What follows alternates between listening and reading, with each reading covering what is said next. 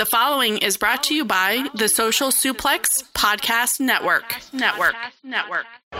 Yo, what up? This is Rocky Asuka Romero of Chaos, and you are listening to Keeping It Strong Style, the ace of podcasts. Yo, this is Rich Latta from One Nation Radio. This is brought to you by the Social Suplex Podcast Network. We present to you the Ace of Podcasts, Keeping It Strong Style. Let's go. It's the Ace of Podcasts, Keeping It Strong Style. Covering New Japan, they ready to hold it down. Jeremy Donovan and the young boy Josh. Come and hit a job out in Barrio the Frogs. From the Tokyo Dome over to the G1. Social Suplex is the network where we can get it done. I'ma chill and let them have it, cause this is just an intro. Keeping the strong style, 6 stars from the get-go, boy. Yeah, from Tampa Bay to the Tokyo Dome, this is Keeping It Strong Style with your hosts, Jeremy Donovan and the young boy Joshua Smith. And thank you for listening. Welcome to a very special episode of Keeping It Strong Style, the Ace of Podcasts on the Social Suplex Podcast Network. Jeremy Donovan here, joined by the young boy Josh Smith and One Nation Radio's Rich Latta. And we are here to reveal the categories and nominees for the second annual Keeping It Strong Style Year-End Awards. I feel like Rich is just trying to pull like a Jericho on us. Like, he wasn't here all year, shows up for the big show, the big payday. I was here around Wrestle Kingdom, right? Yeah. And then I'm here last now. year, pal. That was 2017. Yeah, and now I'm here again for the bag. You know, they got the check was cut, and I'm back. It feels like every once in a while you'll just jump out of the crowd, make a run in, and then disappear. Or is he like Don Callis? Oh my God. How's he like Don Callis? He runs his own promotion, and then he comes over here every once in a while for the big shows, leaves, go back to his promotion, and then comes back, periodically.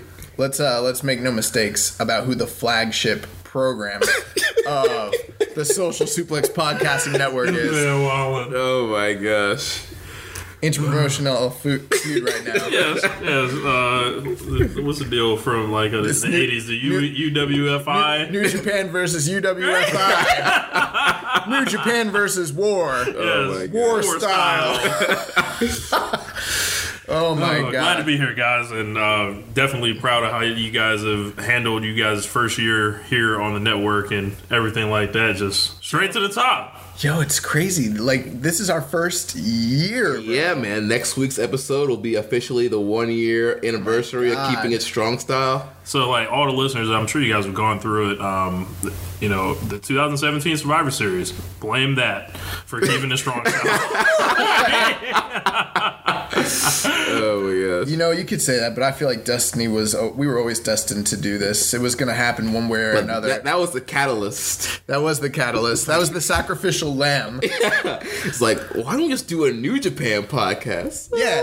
I'm always talking to this man, Rich, and he's always talking about how terrible Monday Night Raw was and Tuesday Night SmackDown. I'm like, why aren't you just covering New Japan? I don't get it. I like to take a bulldozer to things, and we definitely did that this week on our show on Lord of Pain. My God, that's one thing. Like I get entertainment from you guys trashing on WWE. So yeah. But let's get to these awards, man, because Dude, I just like this is my favorite show of the whole year. This is real deep. It's real, like, this is tough. It's not easy at all. So me and Jeremy worked a long time on these awards, like for real. Yeah, I mean, this was like multiple weeks. Months, yeah. And in some of the category, because some of the categories took more work than others. I mean, It's been a year. I mean, literally, us like going back and forth. Like, what do you think about this? Like, well, think about that. And it was like a lot of back and forth. And yeah. So if this is your first time, if you didn't participate in our awards last year and this is your first time kind of listening, we want to kind of like set some of the parameters and the groundwork. So basically, here's the deal. If you're listening to this, you already have access to the ballot and you've kind of seen what we've nominated. Me and Jeremy go through in each category and we pick between 10 to 6. Yeah. 10 to 6 nominees depending on the category. We pick these nominees. Like, these are our official nominations, essentially. Yeah, I mean, there's a lot of time and research that went into all categories and nominees. So like, if there's someone missing, like, let's say from Wrestler of the Year, right? You're looking for, and we'll get to it, but like, let's say you're looking for Jay White. That was us who left him off, or whoever it might be, Taichi, whatever. Well, I would love to take credit for leaving Jay White off the Wrestler of the Year list, but it wasn't me. But I would love to take credit. But once me and Jeremy go through, we make the nominations. At that point, our influence on these awards is completely hands off, and we leave this in the hands of you, the listener, you, the viewer. Right. And you know how it works. Each category you pick, essentially picking 3 people. You have your first place vote, your second place vote, and your third place vote. The first place vote is worth 3 points, second place vote is worth 2 points, and the third place vote is worth 1 point. Yeah, we tried the 5-3-1 gimmick last year, and like, a first place vote was so powerful, it was like unbalanced, and it was like a Wilder right hand. It was like no. So we had to bring more balance to the force, and so 3-2-1 basically. So anytime you vote, your first place vote, that's what they're getting. They're getting 3 points essentially. We tally them up. This will be tallied up shortly before Christmas, and then we'll be dropping an episode at the end of the month basically. Yeah, on Christmas Day. Yeah, on Christmas Day. That is Merry our gift Christmas. to you guys. Yeah. All right, so let's get into this. So the first category we're going to be talking about is Wrestler of the Year. We're starting at the top. Yeah. I play with it. Yeah. All right, let's get to it. We start ours the same way. So Yeah. And all for the wrestlers, all this will be in alphabetical order by last name, and when we talk about matches and shows, it'll be in chronological order. So there's no favoritism, like, you know, we didn't put our favorite first or anything like that. Yeah, we specifically went through and we're like, no, we don't want to give anything away. Alphabetical, chronological, historical. Right. So Wrestler of the Year, we have Kota Ibushi, Tomohiro Ishii, Tetsuya Naito, Kazuchika Okada, Kenny Omega, Will Ospreay, Hiroshi Tanahashi, and Zack Sabre Jr. Loaded. Yeah. Loaded. So for most of our categories, we do 6 nominees. Wrestler of the Year was a really, really tough category because there were plenty of guys that in other promotions, other years, that are left off this list, but given their track record, they could have been the top performer in their promotion. If I can remember correctly, last year we only had like 5 or 6. We did 5. 5 nominees. This year we upped it to 8. We were going to do 6, and then it got to a point where we came down to a tiebreaker with 2 of our nominees, and we're like, we literally were like, we can't pick this over the other, or vice versa.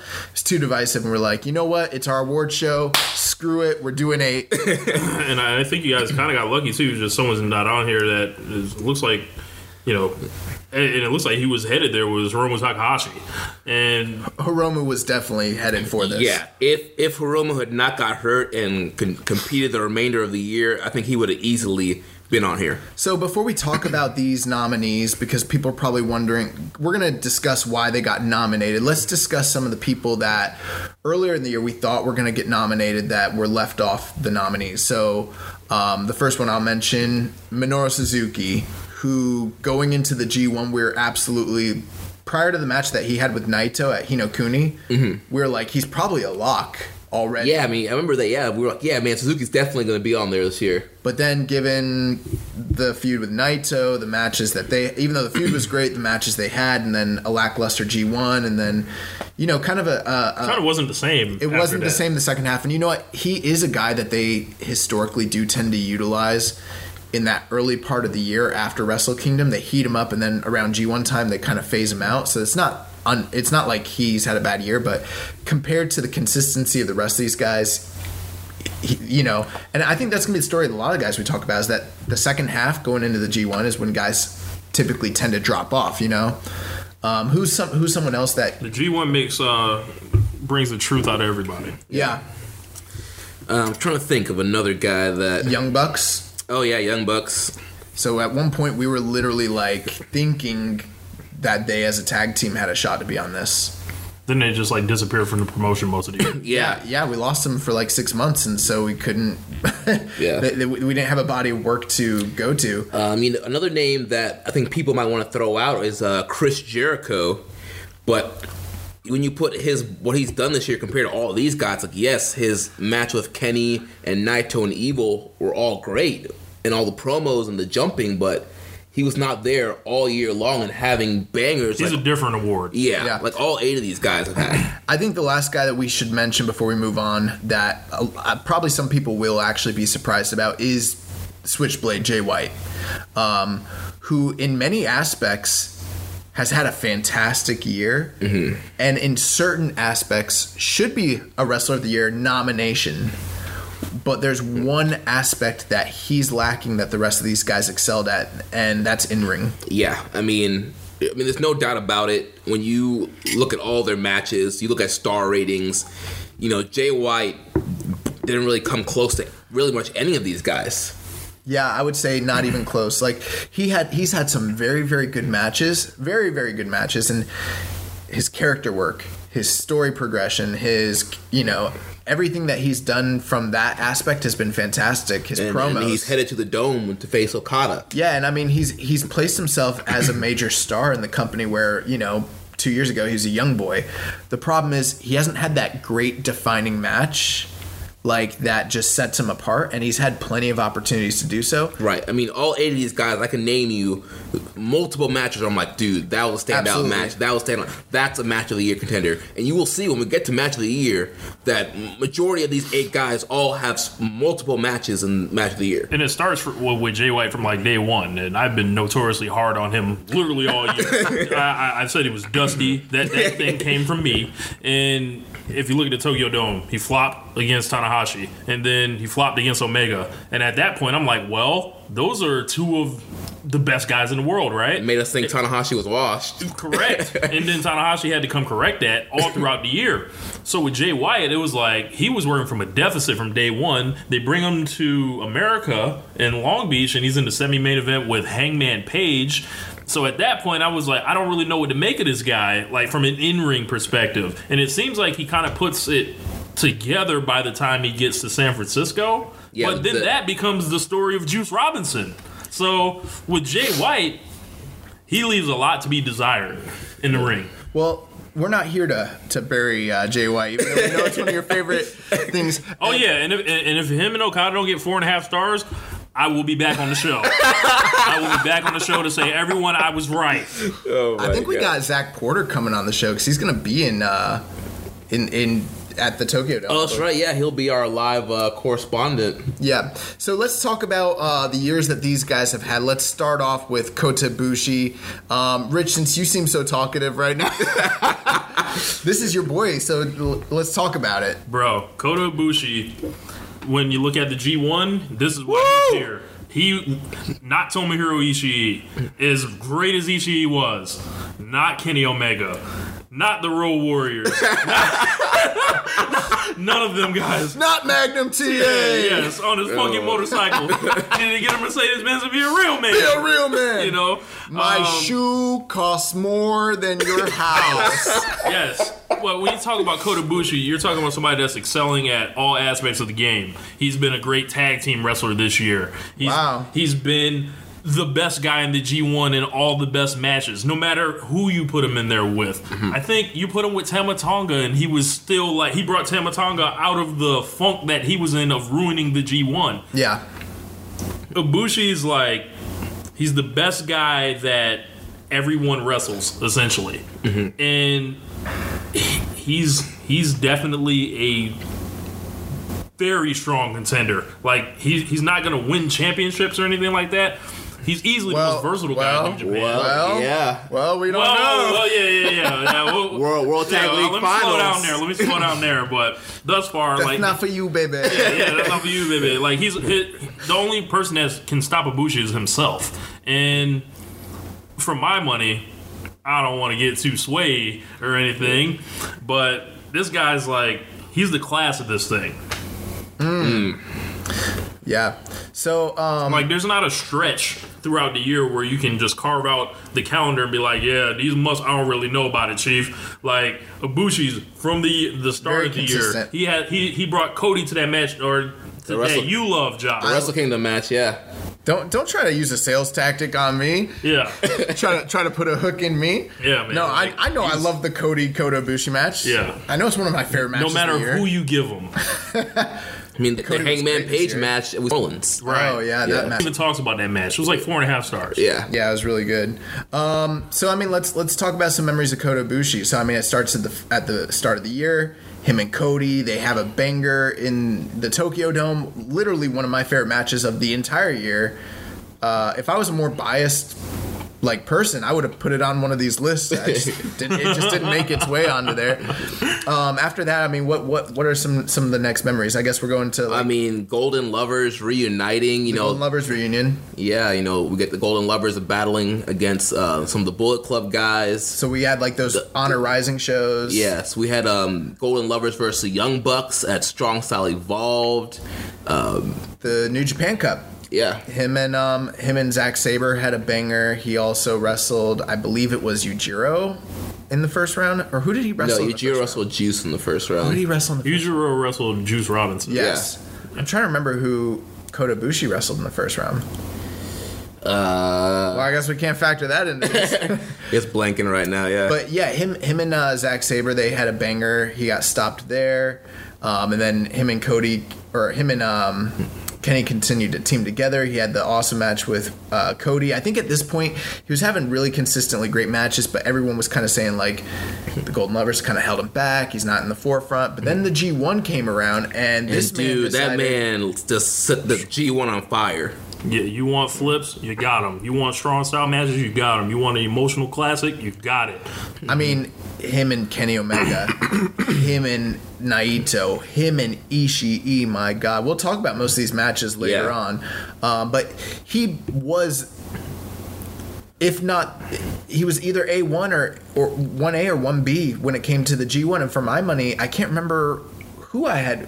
Was I a Ishii guy or was I a Ibushi guy? I cannot remember. I can't remember right now, but I mean, those were the two top guys in the tournament. It's either Team Ishii or Team Bushi. And then by the end of it, he ends up in the finals, which was highly unexpected, and he ends up wrestling one of the greatest matches I've ever seen with Tanahashi. Just a classic. Dude, that match was so great, so emotional. Like, I had a teardrop in my eye. With a tear in my eye! With a tear in my eyes, God is my witness. But yeah, man, Ibushi, like, and the year ain't over. I'll just say that. Yeah, the year's Right. not over, so he's got. And then we had the tag matches with him, and all the Ospreay Chase stuff. Owens and teaming up with Owens and Yujiro. And that's another thing too you got to think about when it comes to Kota Ibushi. It's not only has he had big matches and he's arrived, but when he's been placed in the smaller roles, the multi-man matches with Chase and Yujiro, Kenny to a lesser extent, he always delivers. Yeah, and Every match, like you every mentioned, night. all the Ospreay stuff was great. And he's been here all year. Yeah, He's never gone. Kind of what Rich was alluding to. Like, it doesn't matter if you're having a comedy match, he's your guy. You're having a high spots match, he's your guy. He can strike, he can chain grapple. Like, literally, Kota Ibushi is one of, if not the most versatile wrestler in the entire world today. So he's got to be in contention. I think absolutely. So next up, Tomohiro Ishii, and like we mentioned, man, this was another guy that was an MVP of that B block in the G1 Climax. I mean, MVP of the whole tournament.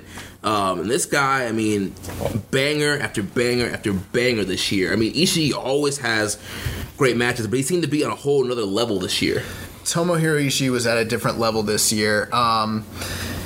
The thing with Tomohiro Ishii, last year we had him nominated as a Wrestler of the Year nominee, and he was kind of like our fifth man. Like, you had your big four, and then we're like, well, who's the fifth guy? And we named Ishii, and it was sort of like, we put him in there knowing he wasn't going to win. Right. It was like, you put in so much hard work, you need to be, like, honored, but that's as high as you're getting.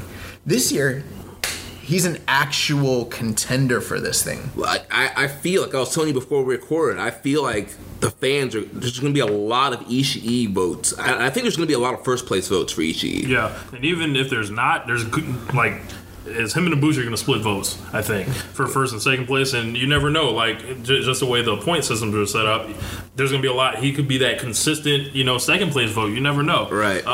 In a week and a half, Tomohiro Ishii is going to turn 43 years old. I want you to keep that in mind while you think about what he did this year in the G1, and think he's a definition of he's not supposed to be here. Yeah. Like this guy. Like, right. He doesn't get protected by the bookers. He loses to guys all the time. He has a horrible body. A horrible body. It doesn't matter. I stood next to the man in New Orleans and towered over him. I never felt so small in my life. There's a lot of parallels between Tomohiro Ishii and me. Like, I tower. Like what, Josh? I'm not supposed to be here. I'm not. I don't get any kind of marketing or any kind of protection from the people, the powers that be at Social Suplex. Yet I tower over the rest of you guys. Oh my gosh. I don't even know how you guys are sitting here next to me right now. Yeah. Oh my god. Ishii's The cream always rises to the top. He's just incredible. James has famously called him the best bad body worker in the world. No, absolutely. Yeah. And he's another super versatile guy. Whatever you need. So with Ishii, one thing is he's been placed in situations where he's challenged for titles, things of that nature in the past. But the one thing is, like, he's never kind of gotten over that hump to where, like, he's on the same level as the top guys. This year was, like, the first year in however many years that this push has been going on where it's like Ishii is starting to be seen right at that level. And if he's not at that level, like, I wouldn't call him upper mid right now. I'd call him just barely beneath the top Yeah. guys. He's got like a Shawn Michaels type role, like in the mid 2000s. Yeah. He's a guy you can put in there and he can work with anybody. And not only did he have a great year in New Japan, he's had a great year excursion-wise. Yes. Look at Rev Pro. Several Rev Pro title matches throughout this year. The match that we saw in New Orleans when he won the belt against Sabre. OTT, Ring of Honor. I mean, the match with Punishing Martinez. This guy's been all Keith over. Lee. Yeah, Keith Lee. Walter Suzuki. Yes. David Starr. Yes. All the smoke. And no one wants it with this man. This man's been taking over Japan, England, United States. I mean, just dominating. Here's the thing with Ishii, too, is like, in the past, we've had to go off just his body of work and not so much his actual placement in the company. It was like you were voting for him in spite of the booking. This year, it's like he beat Kenny Omega in the freaking G1. He won the Rev Pro title. Like, he's gotten IWGP title shots. Like, he's been right in the mix the whole year.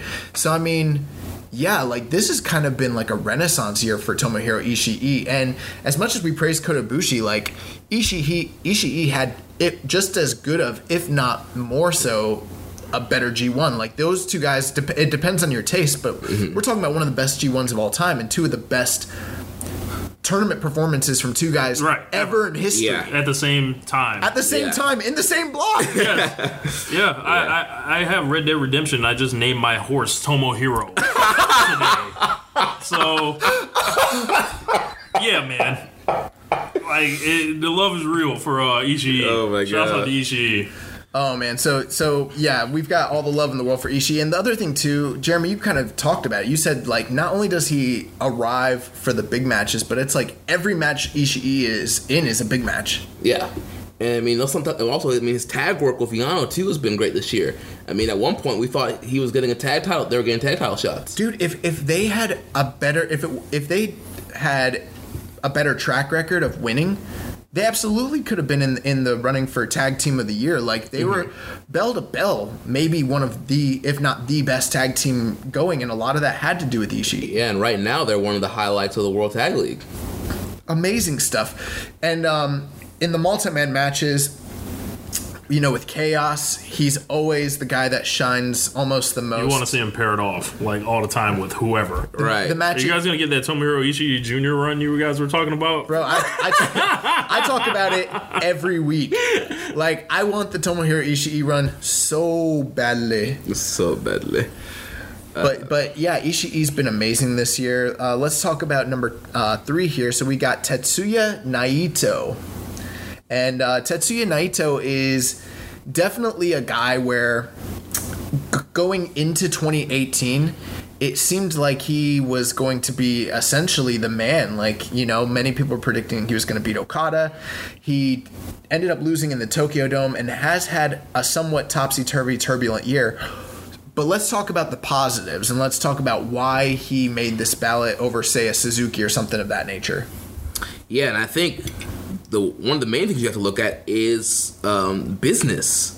A lot of times, Naito and LIJ are in the main events of all these Cork and Hall shows. All the time. All these different house shows and tours are doing. Naito and LIJ are in the main event. Regardless of how much he's lost this year, the fans still love him. He's still a top star. LIJ merch is still the number 1 merch seller right now. This guy is red hot. He's still over. Regardless of how he was booked this year, he's still over. They've asked him to do a lot this year. They've asked him to do a whole lot this year. Now, like, and that's like, hey, we need you to go lose in the Tokyo Dome, right? Fuck your momentum, what you got going on going into it, right?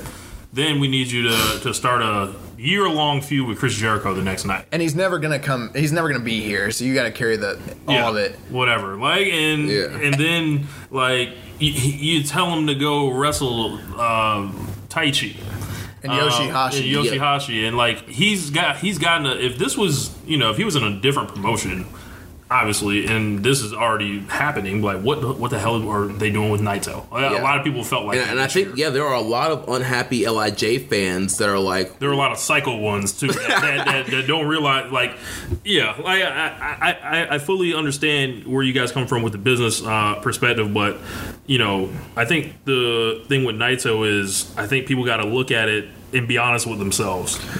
Well, here's the thing, because we're not here to sway your guys' vote or try to convince you to vote one way or the other.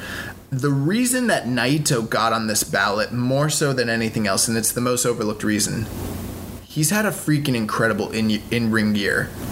This guy has had so many bangers that have gone underappreciated because of the idea that the booking has been lackluster. People haven't liked his character direction, but look at how many great matches he's had this year. The match with Okada in the Tokyo Dome. The match he had with Zack Sabre, which was the first match of the New Japan Cup that like opened my eyes to the reality of what Zack Sabre could be in New Japan. Yeah. Like he got that guy over. He made Yoshihashi look like $1 million.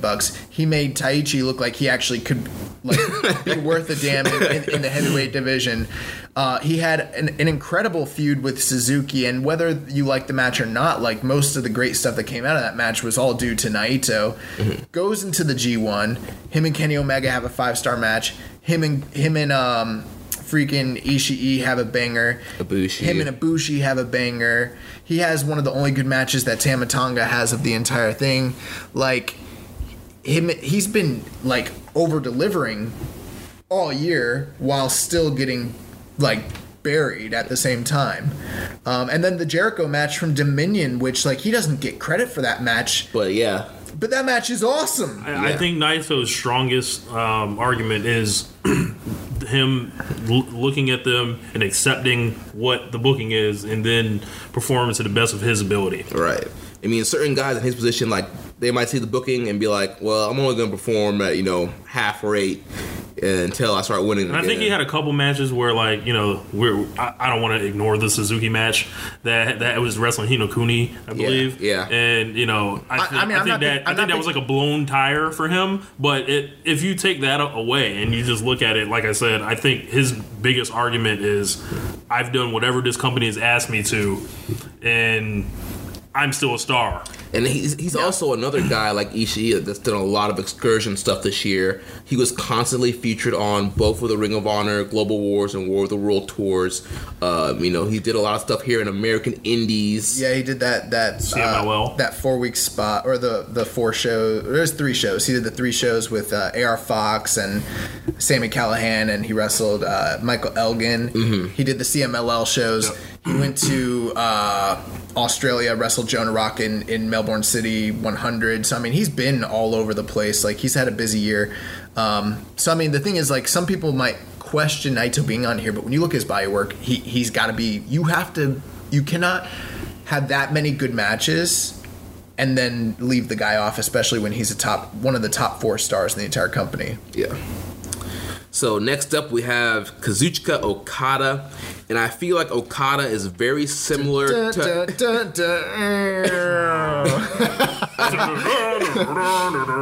Like, just in the weird key. Man, Okada. But yeah, I feel Okada is very similar to Naito in the fact that kayfabe-wise, booking-wise, they have not had the best year. Clearly Okada started the year, continuing the historic title run, but he does lose to Kenny, and after that kind of drops off storyline-wise with the balloons, the different music, the gear, like... He had a couple months where we were worried, and then in the G1, I stopped worrying about him, because this guy, and it took us till the end, till I got to really crunch the numbers and see what he did, like star rating wise and everything like that. Okada felt like he was going at like 70% on purpose, and he was still like the 4th guy maybe in the G1 overall, best in his block. Of course, he still had that stellar first half of the year where he's just like the greatest champion I've ever seen in my life. Unquestionably, he's half of the author of the Dominion Classic. This guy was incredible this year. Another amazing in-ring year. So many great matches. Another guy that's been on excursion a lot in the Suzuki match, the 30th anniversary Suzuki match, the match with Sabre and Rev Pro, putting Sabre over. The match you said with Ospreay? No, at the 13th anniversary, was that 35th anniversary? Yeah, him and Ospreay, they had that match. Him and from LIJ, Sonata. Oh yeah, him and Sonata had a banger. Like he was literally making dudes look like main eventers left and right. Yeah, his title run, which the first 6 months of this year played into that title run. It's one of the most significant things that happened in the whole year. And so, like you said, Rich, like it's one of the greatest championship runs we've ever seen. And, half of it occurred in this calendar year. So that alone by itself, if he'd gotten hurt the next day after Dominion and wasn't in the G1, he would still be on this. He'd still be on this list, and we'd still have to be talking about him. The other thing too is, like he just the entire feud with Tanahashi, the 3 matches that they had, like just really that came out of nowhere. Like I remember, like I texted you after the 3rd one. It was like, bro, is Okada and Tanahashi quietly about to steal feud of the year? Yeah, like it just out of nowhere. I think the only thing that hurts Okada though. The pants. Those fucking pants. But the pants have kind of grown on me. Yeah. Oh, no. The pants have not grown on me. Like, I just choose to completely disassociate from those pants.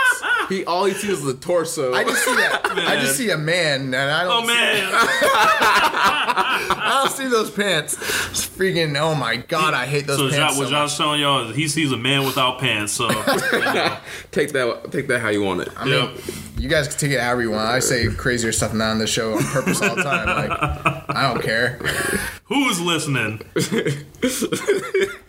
Lots of people are listening. You haven't seen the numbers? No, what I'm saying. I was finishing your sentence. Oh. He said, you don't care, and I was like, who's listening? Oh, I don't care who's listening. Oh, yeah. My bad. But anyway, so, I mean, Okada, like, just an incredible year. And then, obviously, the stuff with him and Kenny is just redefining the sport. Magic. Yeah. I think that's a good transition. To the best bout machine, Kenny Omega. Another guy that's had an incredible in-ring year. You start at Wrestle Kingdom with Alpha vs. Omega, the match with Jericho. The impact on business. Yeah, I was going to say that bit, like the business and the quality. Did. Like it's like the business, the quality, the far-reaching effects, not just for New Japan, but like the other news stories that are coming out with AEW and the stuff with WWE and the stuff with the entire climate surrounding international wrestling. Has a lot to do with Chris Jericho. Has a lot to do with what happened by them signing a match that we thought would never happen before. I mean, it's so significant. Yeah. Ultimately, Kenny Omega is the magnet that holds all this shit together. the Jericho shit, the Bullet Club Civil War feud, Golden Lovers. the Golden Lovers, the Okada stuff, him The Tokyo Dome eventually main winning event this year. the main event this year. That's what I was getting to. Him winning the title. Like, I think, and I had this conversation with Josh probably about 2 months ago, Omega is getting a lot of the IWGP champion subtext hate right now. And you can say whatever you want about his title reign right now. You don't think it's whatever. But this dude is still producing at minimum 4.5-star matches right now, right? And going around the world and doing cool shit as far as, you know, him wrestling Pentagon, him wrestling Phoenix against like the New Japan office's wishes. Producing his own show here in Florida, the CEO Cross New Japan Chasing show. Rants. Oh my god.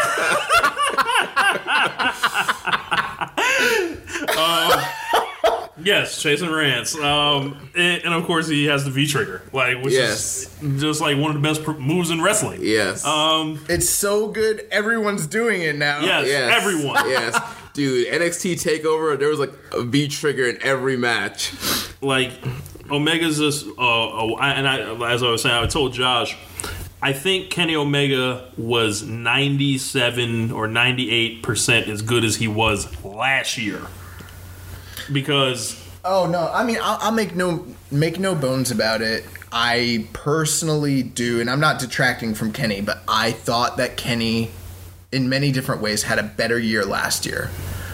That being said, his 2018 has been nothing if not incredible. I mean, incredible. it's like more 5-star, like enough 5-star matches to go on your fingers and toes. All right, and I mean, you Breaking know, the scale. We're going to talk about match of the year here in just a little bit. He's all over it. yeah, you know, getting, you know, he's a part of the whole way of getting merchandise and Hot Topic, the Funko Pops, you know, definitely a big part of being the elite. You had the whole Bullet Club Civil War with him and Cody, which was a big story, which helped Ring of Honor get one of their biggest houses of the year at Supercard of Honor in New Orleans. And he's like one of the few guys like that actually, like, in the business of professional wrestling, right? The whole business that can literally show up to a card and move tickets, no matter where you put them. You put them in fucking Poughkeepsie, New York, about 2 or 3 weeks ago, and they have a $100,000 gate, if I'm not mistaken. Right. And, That are the biggest gate in the history of that building. WWF's been going to that building since the fucking 90s. Ring of Honor, it's been forgotten now because so many other shows surpassed it, but like they did their biggest gate ever with him at the top this past, you know, WrestleMania weekend. He was part of All In. Yeah. He's a rare attraction, and the thing of rare attraction. I remember when he came to Lakeland last year. Right? I was going to bring it up. Like, it was like we were standing in line, and I forgot who it was. It might have been somebody that was working the tickets or whatever. And then on one side you had the Young Bucks, right? And then the other side you had Kenny. And then, you know, this is all before the show starts. He described Kenny Omega as a once-in-a-lifetime person who's, like, never around, so you might want to get in his line. First, yeah. And I listened. Like, me and Rich were like, we'll go to Omega first. yeah, this is a once-in-a-lifetime guy. Say what you want about his wrestling style. He has plenty of detractors, but he has plenty of motherfuckers like me that will come on here until I'm blue in the face and argue for this guy. Like, just being just the most spectacular guy I've ever seen. His catchphrase is the closing of this show. Goodbye, good night, bang. I mean, this guy has a lot of influence. We're thinking about changing it though, but here's the thing with Kenny. So some of the biggest attractions are either things that he's said in the media or his lack of presence on the show, that sort of thing. But here's the thing with Kenny. Kenny is an attraction. Don't get it twisted. He might not be on every Road to show, and he might not be on every single Cork and House show. But when Kenny shows up, Kenny always shows up. And he's there enough of the time of the year to where, like, you can't say like he's a Jericho-esque figure where he only shows up, you know, 2 or 3 times a year. I mean, he's there every single month.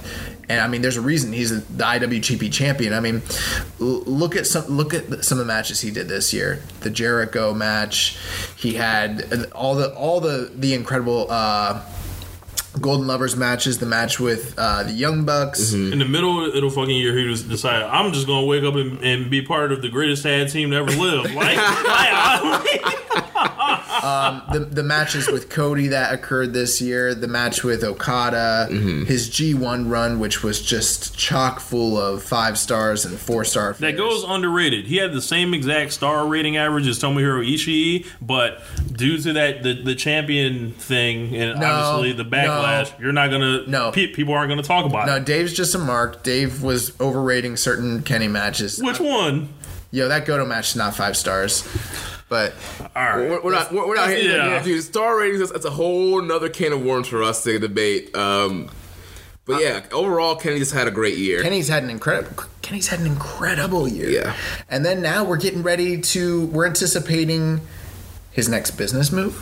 We're anticipating the Tokyo Dome, him and Tanahashi. I mean, bro, like, yeah. And maybe something at MSG. And here's the thing with Kenny. He's been at the top all year long. A lot of these guys have kind of ebbed and flowed. Even when Okada was at the top, it was like he was stealing the show and featured maybe arguably the biggest storyline every single card. And then once he got the title, he was at the top. He was at the top all G1. He's been at the top since the G1. So, I mean, yeah, it's hard to deny how great a year Kenny Omega's had. Yeah, so up next, the aerial assassin, Will Ospreay, the only junior heavyweight to make it on the Wrestler of the Year list this year. Will is another guy that you look at his in-ring year. I mean, when we get to, match of the year and junior match of the year, you're going to see Ospreay, excursion match of the year. You're going to see Ospreay. This guy is an incredible talent and had an incredible in-ring year.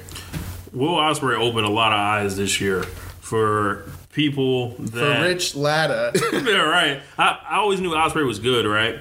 But my whole thing was I didn't think he was the most spectacular guy in the world because I thought that was Ricochet, right. Always. Yeah. I'm like, Ricochet's on a completely different level as an athlete. You put them both in the gym, Ricochet would smoke him.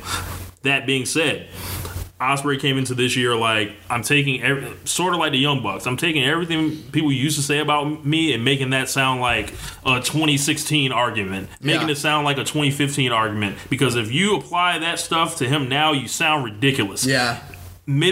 Up until about May, this guy was the no question Wrestler of the Year. Yeah. And that junior title run he had, legendary. And I believe Ospreay is like one of the only people that has won multiple Wrestler of the Months awards that we've given out throughout the year. Only a few people have done it this year, and yeah, he's been at the top of. I'm pretty sure he's done it back to back. Yeah, he did do it back to back. Yeah, so I mean, the Hiromu matches, the Marty Scurll matches, the match with Okada, Kushida, match with Matt Riddle at WrestleMania weekend. Yes, I mean, if we start talking about the matches outside of New Japan, like, there's literally. The Walter matches. There's literally so many matches. Gosh, yeah. It's not even funny. But he was so raw this year. It looks like he about to graduate.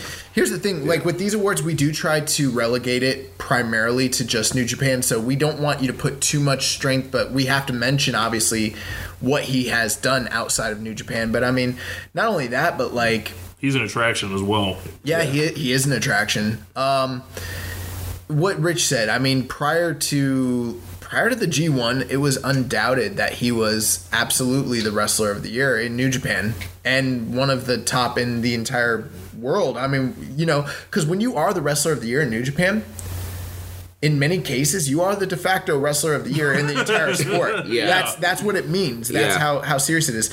And I mean, so that's why we had to have Will Ospreay on here. I mean, he's had classic after classic after classic. He's been incredible all year long, man. Then next up we have the ace, Hiroshi Tanahashi. Go Ace! Go Ace! Yes. And Tanahashi started off Wrestle Kingdom facing off against Jay White. The match wasn't great. We thought Tanahashi was washed, but then Tanahashi was like, had that incredible match with Suzuki. Tanahashi's very interesting. Because in some ways, like, you get through to a certain point in the year and you think there's no way he should be on this list. But then by the end of it, you look at his body of work and you're like, wow. Like, this guy quietly put together, like, a Hall of Fame year. Like, this has been incredible. You know what Hiroshi Tanahashi is right now? And disregarding the rant I did that a lot of people tend to be fans of. Yes. So, Hiroshi Tanahashi right now is kind of like what LeBron is in the NBA right now. Yes, the numbers still look the same. Like when you talk about, you look up like, wow, he's still producing on this level. The only thing is LeBron doesn't play defense anymore. The only thing is Tanahashi gets busted up a lot, but like it doesn't matter. Like, right. But when you look at it, he still has the stats. He still has the 5-star match streak that kept going this year. You still have obviously the G1.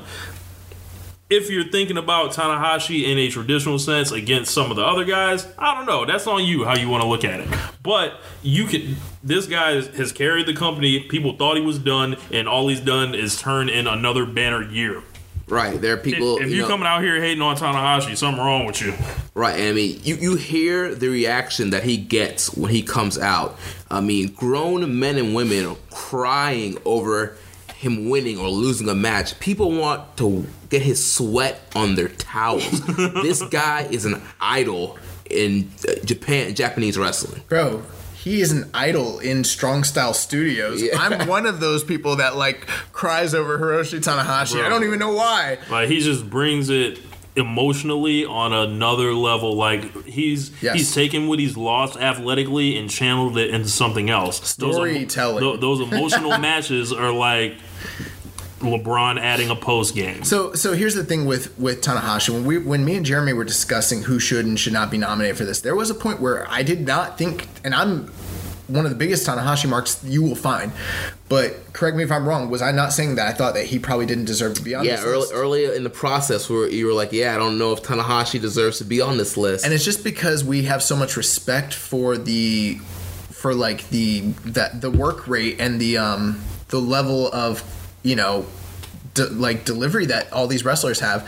But then when you look at Tanahashi's year and you look at the Suzuki matches and the magic he made there, you look at that he made it to the finals of the New Japan the New Japan Cup run, and every single match that he had during the New Japan Cup was like incredible, including the Zack Sabre match. Mm-hmm. Then he had the storyline with Okada, and when he lost to Okada, we were like, oh, that's it, he's done. And then he comes into the G1. I gave him this glowing tribute after that first Okada match. Yeah, we gave him a tribute. On he's One done. Nation Radio. That man we might never see that match again. We might never see him challenge for the IWGP title again. Like, that shit was like a love letter to all of us. And then Tanahashi was like, well, I'm about to go 7-1 in the G1. Did he go? How many matches did he win in the G1? 7-1-1. He was 7-1-1. He only lost one match, and then he had to draw with Okada.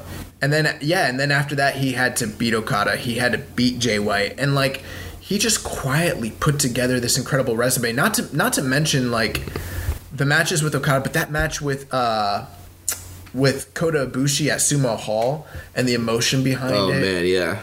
So like from a actual accomplishment, Budokan, from his accomplishments, him just coming back and winning the G1 for a third time alone is enough to get him in here. But when you look at his whole year, take away all the different what are they called? All the injuries and the fact that he slowed down and all that. But you just look at what he's given us from a story perspective and in-ring perspective. It's like, wow. Like, he's like an inspirational, like, if this was a different sport, right, he would be getting written about in like USA Today as like an inspirational story. Like, yeah. No, it's like Ali coming back and beating Foreman. Yeah, basically. Yeah, it's incredible.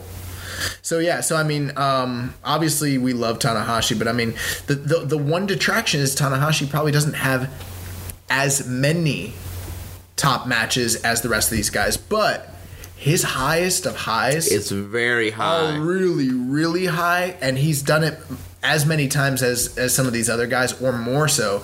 So it's like, I think that there's a good chance that he secretly, just because the fact of what he's done this year and the fact he's at the top going into the Tokyo Dome next year, I think he's going to do very well. Just like people be like, he might not be here next year. You never know. It like the thing about dudes want to hit their 40s in all sports, like they could have that one last great year and then just fall off a cliff. Yeah, I think Tanahashi's going to do very well in this voting. Yeah, and then the last nominee, the submission master, the pro wrestling master, ZSJ, Zack Sabre Jr.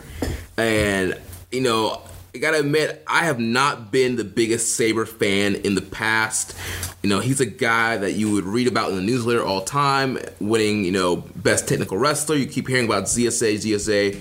I was first really exposed to him in the Cruiserweight Classic. Wasn't a big fan, but when he came to New Japan, he opened my eyes to what he can do and just how great of a wrestler he really is. And I mean, for a Gaijin wrestler, this guy has blazed a trail. And you look at his New Japan Cup run, where he defeated Naito, he defeated Tanahashi, he defeated Sonata. He knocked out all these aces this year and was just consistently at the forefront on pretty much every show, every tournament this year.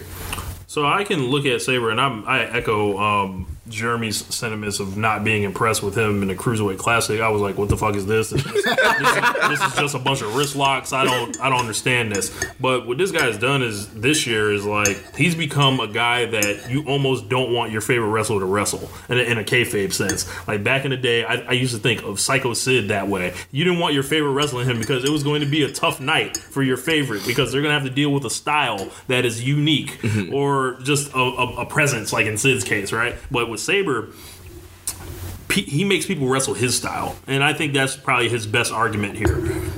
He was able to adapt that at a main event level in New Japan. Here's the thing with Zach, and I think that not to obviously, Rich, you would say that you probably with this product, you know, you tune in mostly for like the bigger shows, that sort of thing. It's not like, you know. What do you mean? I've been watching World Tag League. No, I'm proud of you, bro. But I mean, like, you know, you're not watching like Road to Destruction tour. You know what I mean? Right. But like the tours that this guy shows up on, I think that I used to kind of have a similar opinion to you guys in some aspects where what I used to think was this, because I'd seen Zack Sabre outside of New Japan and I'd seen some of his highly recommended stuff and I was like, he's great. And then I'd seen stuff where it was lackluster and I had this opinion like he only showed up when he wanted to. But this year, watching him, I'm realizing, like, dude, he's tailor-made for New Japan. And it's not, like, just that he has a tough style or he's not everyone's cup of tea. Like, he's freaking incredible. He's incredible. Like, he has literally turned me into a fan of everything that he does. And here's the thing about him. He's a killer. Yeah. He's literally, like, aside from Minoru Suzuki, like, he's one of the most believable killers in New Japan. So, like, you don't want your favorite wrestler to fight that dude. Like, yeah. He'll stretch him, break him, strike him. Give me your arm. Give me your arm and stretch him, man. But he's had, and the thing is like, Zach has had incredible matches all year long with Naito, with Kenny, with Yano. Everything in the New Japan Cup. His run in the G1. Him and Okada. Yeah, him and Okada. Heck, right now he's one of the stand-ups in the World Tag League. Yeah, him and Taichi. He's making me like Taichi again. Yeah, I mentioned this. I don't know if I mentioned it on the show or it's me and you talking. I mean, Sabre has been the tournament king this year. Yeah, the G1, New Japan Cup, World Tag League now, all these tournaments that he's in, he's killing it. He's been the most consistent guy amongst all the major tournaments all year long. And then the thing is like last year he was a guy that was part-time. He was very rarely here. When he was here, he was pushed, but I mean, he was essentially viewed at being at like the Never level, the Goto level, you know, the Goto level. And he went from being someone in the Never level to literally being, oh, he can be the IWGP champion. That is a level that not many guys can actually get to, especially being like a gaijin with very little experience in the company like this. So, there's no denying that like Zach has got to be one of our top guys. Yeah. So that wraps up for Wrestler of the Year. That went a little long, but I think it was totally worth it though. Every guy earned their time. Yeah. Yeah, so next up, we have the Match of the Year category. So our nominees, we have Omega vs. Jericho from Wrestle Kingdom 12, Young Bucks vs. Golden Lovers from Strong Style Evolved, Tanahashi vs. Okada from Wrestling Dontaku, Omega vs. Okada from Dominion, Omega vs. Naito from Day 2 of the G1 Climax. Ibushi vs. Ishii from Day 10 of the G1 Climax. Omega vs. Ishii from Day 14 of the G1 Climax. Omega vs. Ibushi from the B Block Final in the G1 Climax. Tanahashi vs. Ibushi from the finals from the G1 Climax. And Tanahashi vs. Okada from the Destruction in Kobe. So one thing I want to say here is when we did the match of the year, believe it or not, the deliberation was not that difficult for us. I believe last year when we started this process, we were like, okay, here's the 5 stars, here's the 4 3/4 stars, here's the 4.5. We had this really long list, and we were like, we got to get it down to 10, and it was really hard for us, but we got it down. This year we're like, okay, here's the 5-star matches. Here are the 4 3/4 and 4.5, but we're just going to cut them right away. Here's the 5-star matches. Now let's get that down to 10. Yes, there was a plethora of 5-star, and if you believe in the above 5-star matches. And I do. You outnumbered tonight, John. We had a 7-star match on this list. Yes, like the match quality this year was incredible. Yeah, there's definitely been criticisms about the direction of the company in different aspects. But one thing that nobody can deny is that the match quality has just been at an all-time level in New Japan. I mean, I can't think of too many time periods in any company where there's been this many great matches in the same calendar year. Obviously, we can't sit here and do a rundown of every single match, but I do want to say that, in my opinion, there is nothing on this list, and I mean this wholeheartedly with no doubt. There's nothing on that list that is less than 5 stars. Yeah. So in any year, in almost any company ever in history, any one of these matches could be match of the year. Yep. Yeah. I really loved the G1 finals. I loved the Dominion match. I loved Alpha versus Omega for example, right? If you look at it, right, there and I hate to bring up Hulk Hogan because, fuck Hulk Hogan, but he had a line in his promo, without me, you people wouldn't be here. Yeah. Alpha versus Omega was a lot of that. It was another entry point for New Japan for a lot of folks. Yeah. Bucks and Lovers, tag team, storytelling, and athletic brilliance. Tanahashi versus Okada, emotional classic, first one. Omega Okada redefines the sport. Naito versus Omega. This is like part 2 of their match from last year, just like a speed, clinic essentially. Ibushi and Ishii. My God, that match was so incredible, right? On my regular WWE podcast, I went ahead and wrote a move for move recap and said it and threw my jokes in and everything like that. That's one of the most violent matches I've ever seen. Omega and Ishii from Day 14. I believe was it Kenny who had the bloody mouth? Yeah, that one. Yep. Crazy. Omega and Ibushi break the scale. And it looks like they're holding back still. Yes. Obviously, you got the G1 finals. Also, I feel like another sport redefining match, the best of an emotional type match. And then the last Tanahashi and Okada match is just that wraps up the trilogy. Here's how crazy it was with Tanahashi and Okada. They had 3 matches, and we had to decide which of the 3 wasn't the best. Yeah. You know what I mean? And we actually didn't want to do repeat matches, but their matches were so good that we're like, there's no way we can leave one of these we can do less than 2 Tanahashi Okada matches. So I mean, Jeremy, any final thoughts on this? Because I think Rich did an awesome job. Yeah, Rich did an awesome job, and once again, like we mentioned, look at the guys in this match. All these guys are in the Wrestler of the Year category. It just shows you what an incredible year these guys have had. And so yeah, I'm looking forward to seeing what you guys, listeners, end up voting as match of the year, because I mean, any one of these matches literally could win.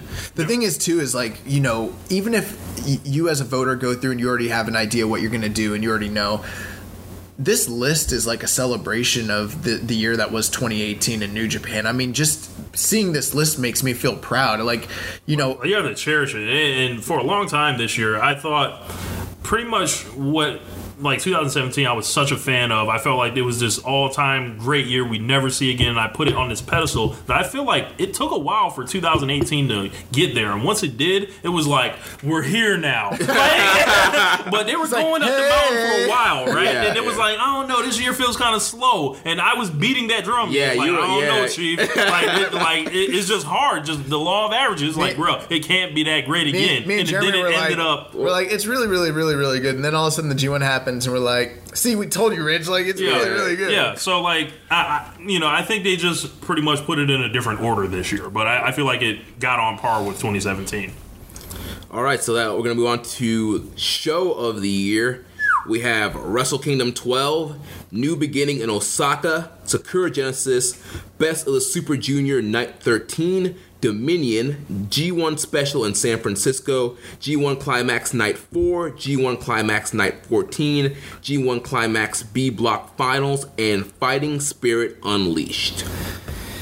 Yeah, so show of the year is it's one of my favorite categories that we do, just because of the fact that New Japan has awesome shows all the time. They have awesome shows all the time. Like, I can't tell you how many times I end up watching a New Japan show and I get done watching it and I'm like, I feel so good. I feel so happy. I cannot wait to record it. Yeah. So yeah, that's why I love this. And I mean, there's definitely some standout nights here. And look at all these G1 nights, man. And I mean, we had to cut a bunch of G1. Yeah, I mean, this is it's a similar category to Match of the Year where we have a bunch of great stuff that you really have to get down and get granular to cut shows off the list. For me, I think you got one, maybe two all-time shows on here, and you've got just tons to choose from for your second or third place voting.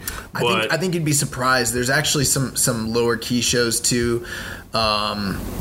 That when you actually look at it on paper and you look at the match ratings, like, there are some sleeper shows here that deserve every bit as much accolade as some of the other shows. One show I want to throw out there just to kind of sing its praises, Best of the Super Juniors Night 13 is like this unheralded night that not a lot of people talked about, but it's like one of the best nights of wrestling I've ever seen in my life. Yeah, it was great. It's nothing but literally singles matches. How often do we get singles matches in New Japan? Singles. And, it was the culmination of the Best of the Super Junior. It wasn't the finals, but it was the determining night for the finals. And it was like every guy went out there determined to steal the show.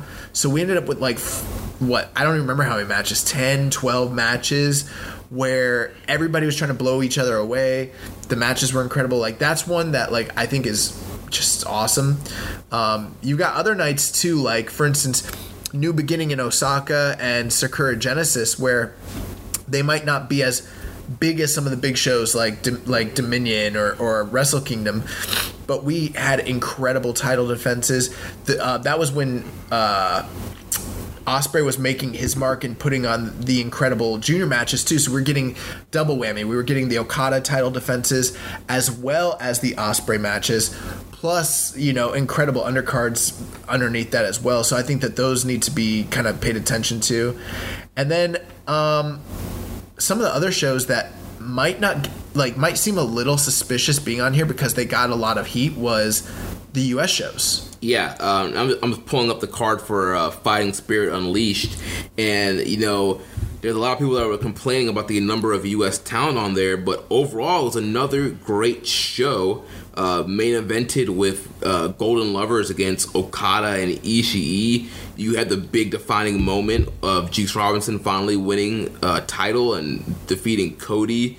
You had the continuation of the Civil War with G.O.D. and the Young Bucks. Another great Skrull and Ospreay match. Cody won that match. Juice won the belt from Jay at that's right. San Francisco. Yeah, Cody. Yeah, that's right. My bad. You're right. Cody won the match, but it was still a great match for Cody and Juice. Both U.S. shows, the G1 Special in San Francisco and Fighting Spirit Unleashed, did get flack for different reasons.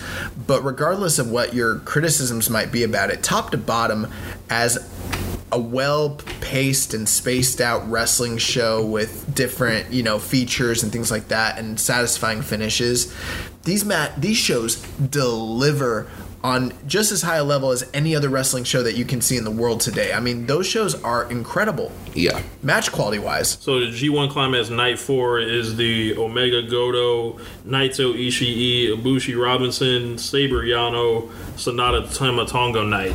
Yes. So and then I'm looking up night 14 right now just for reference on that. yeah, those G1 nights, the only drawback that someone might make about them is the fact that the undercards are the tag matches. Yeah. However, this year the tag matches typically tended to deliver pretty high, especially on these nights that we picked specifically. Mm-hmm. But dude, these G1 nights that we picked out, night 4, night 14, In the final B block finals.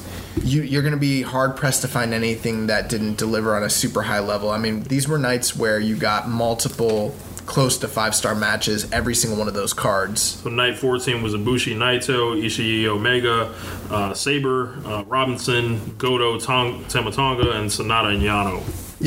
Yep, and that man, so much good stuff on there. And then there's the two biggest shows that that are on here is going to be Dominion and Wrestle Kingdom. Yeah. They always do well in the voting, obviously for obvious reasons. And I mean, 2 all-time shows. Last year Wrestle Kingdom won the show of the year, right? Yeah. And usually, obviously it's the WrestleMania of New Japan. A lot of people, people usually end up voting for that. But I mean, I really think Wrestle Kingdom 12 is going to have a hard time running away with the award this year. I think it's gonna still do very, very well, and I mean it has every chance in the world to win. But this is like the first year where it's like A tight race. it's not like, oh, Wrestle Kingdom is for sure gonna like be But if you put them down both on paper, that's tough. Yeah. But here's the thing: you put any of these nights down on paper, and you actually have a tough night, believe it or not. But like Wrestle Kingdom, Okada and Naito at the top, Jericho and Omega, the multi-man match with the juniors. What else happened? Suzuki and Goto. Yeah. I mean, Okada or Ibushi and Cody. I mean, there was so much good stuff there. And then, yeah, Dominion was like an all-time show. Yeah. So, I mean, yeah. The 2 out of 3 falls match with Kenny and Okada. Mm-hmm. Yeah, it's going to be a tough show. I mean, a tough race for a show of the year. So next up, we have the Jushin Thunder Liger Junior of the Year. Our nominees are the Bone Soldier, Taiji Ishimori, Kushida, Will Ospreay, the Villain Marty Scurll, Sho, and Hiromu Takahashi. I know who ain't the Junior of the Year, and that's Dragon Lee for taking away Takahashi. But I think Takahashi was on the way. And he definitely has earned, like, it was a situation like we talked about with Okada earlier, like, if he just dropped off the face of the earth, he would still be on the voting. I think that's the case for Hiromu here. This is a category. Here's the thing about Hiromu. Hiromu was only here until, June, July? Yeah. He might win this. Yeah. If people are objective and actually look at the body of work, look at his Best of the Super Juniors run. It was incredible. It was incredible. I mean, literally incredible. It did seem before the Best of the Super Juniors that Will Ospreay, I mean, anyone who was watching the product, I mean, it's no secret Will Ospreay was the premier guy in the division. Suddenly, Hiromu turns around and has this... Starts coming. Yeah, and you're like, I don't know where we're at with this sort of stuff, but like... Hiromu won the Best of the Super Juniors. He had classic matches with every single guy on this list almost. He had classic matches with.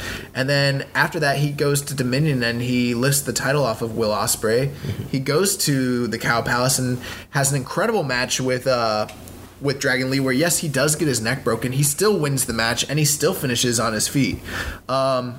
Just incredible stuff from Hiromu, man. Yeah, then you got a guy like Sho, which people might question, but... Yeah. Sho has been kind of the standout of the Roppongi 3K team. Don't get me wrong, Yo is awesome too, but Sho has definitely elevated his game from last year, and then especially in his Best of the Super Junior run, this guy was great. His match with Kushida one of his standout matches. His match with Dragon Lee. The Dragon Lee match. And now we've been seeing this rivalry with him and Shingo Takagi building up, which has been incredible. Show has just been on another level this year. Are they going to be like a night one, like Best of Super Juniors match next year? It needs to be. I don't know. But here's the other thing, too, is Show. And one thing I think people should take into consideration, I think everyone is like, oh, well, it's Junior of the Year, so they only want to factor in what they've done in the singles division. But look at what Roppongi 3K has accomplished as a junior team. Shout out to Yo, too. Yeah. And look at their matches with the Young Bucks. Mm-hmm. Like, those are among the best. I feel like those matches get forgotten about. Incredible stuff.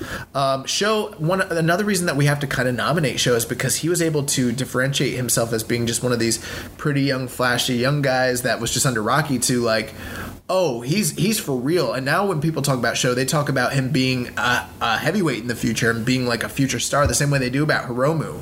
So, I mean, absolutely. I think anyone who thinks he shouldn't be on this, like, were you consistently watching this, and are you taking these other parts into consideration? Because Show has every much right to be here as the rest of these guys. Let's talk about Marty Scurll and Kushida for a minute. Yeah, so Marty Scurll had some incredible matches this year with Will Ospreay. When he was put into big title matches, he definitely delivered. Yeah, I mean, some of the kind of the Road to Show, like the undercard stuff, he was kind of there, but when it was time to put on a big match on a big show, Marty Scurll showed up and showed out. I think your argument, if you're a Marty Scurll voter, you're gonna point to those matches with Ospreay where he looks like a fucking killer. And, yes. And the match that he lost to Ospreay, I believe he lost them both, right? No, he lost the first one, and did he? He won the second one. Okay, yeah. He lost the first one, right? And the whole time after, we were like, wow, Marty should have won. Yeah. Like, and it was like, and of course, he falls guilty, I think, of doing his shtick sometimes. Right. And I think that's tiresome for some folks. But if you're a Marty voter, like, you're going to be like, hey, I can point to these classics that he has. I can point to his gimmick being very over in and out of New Japan, and just being a guy that is a junior for now. I could definitely see him graduating as well. Well, Marty has to be on this list because of those Ospreay classics. Right. But he also had a very good Best of Super Juniors. Yeah, he was in that B block that was a banger block. Him and Hiromu had excellent matches. So I mean, you absolutely have to consider Marty. Plus, was Marty not the champion going into Wrestle Kingdom this past year? Yeah, he was. So I mean, he is also the champion during the calendar year as well. And I think every champion that was IWGP Junior Champion was nominated for this award. And so I know we're not weighing excursion stuff too much, but I mean, the match with Okada at All In. Yes. Oh, excellent. He was one of the top. And Okada didn't send him to 205 Live. Right. and the business that he's obviously doing. Right. I mean, Yes. Bill and stuff is constantly the number one seller in pro wrestling tees. He's been a top guy for Ring of Honor this year. If you're a Marty guy, those are your arguments. Yeah. And then you mentioned Kushida. He's a guy that's usually on the back burner on certain parts of the year, and this was no different. A lot of this year, Kushida was kind of in the background, but when he was pushed to the front, he showed out. Once again, he was in that B block in the Best of the Super Juniors, having incredible matches. He was in the 4-way at Wrestle Kingdom. Dude, Kushida during the Best of Super Juniors had the best tournament of anybody in the tournament that wasn't named Hiromu Takahashi. Yeah. People weren't talking about it as much because Hiromu was such a bright, shining star. But who did he have to beat on the final night to go to the finals? It was Kushida. And Kushida never fails to deliver. He is, in my opinion, one of, if not the most consistent junior in the entire company. That's why they keep going to the well with him, because he's always there, because he's always like right at the very, very, very top. He's the dude all these stars are orbiting around. Yeah. Yeah. And once again, he's the IWGP Junior Heavyweight Champion. He's going into the Dome. He won the championship title tournament at the second half of the year. He had multiple title shots this past year. I mean, so you have to consider Kushida. Yeah, and then we got the Bone Soldier, Taiji Ishimori. This guy came in. There were several vignettes. We were worried about, who this Bone Soldier was going to be. Was it going to be Captain New Japan again? But it was a pleasant surprise. Taiji Ishimori This guy came in first night in the company, attacks Will Ospreay, beats Will Ospreay the first night on the A block in the Best of the Super Junior, and then he was one of the standouts on the A block in that whole tournament. Now he's a co-holder of the Never Six-Man titles, and he's just been having great matches. I mean, that match with Hiromu in the finals, yeah. He's just one of the most creative guys that I feel like I've ever seen. I remember the first time I saw that sliding German suplex. Oh, I love yes. it. I love it. I was like, how do you sit around and just invent that? Like, because when you think, we've seen it all. 100 years of wrestling, we've seen every move you can do. I had never seen that before. Here's the thing with Ishimori. Ishimori is a guy that should not be a heel in any sense. If you've ever seen his babyface work, you're like, this guy is, Ricky Steamboat. Like, there's no reason that he should actually be, a heel, but he's still able to, with an incredible moveset, tweak things and become a heel. And not in the Kanemaru sense and not in the Desperado sense where he dulls what he can do in his abilities. He is literally still one of, if not the most exceptional guy in the company, and he can get the entire crowd to hate him. It is a wonder that he is not over like Rover. People boo this man, and he's like a talented dynamo and marvel in the ring, and it's because his character work is so good and because he's so smart of a worker. He is what I want my heels to be. None of this, I'm going to just do nothing. Right.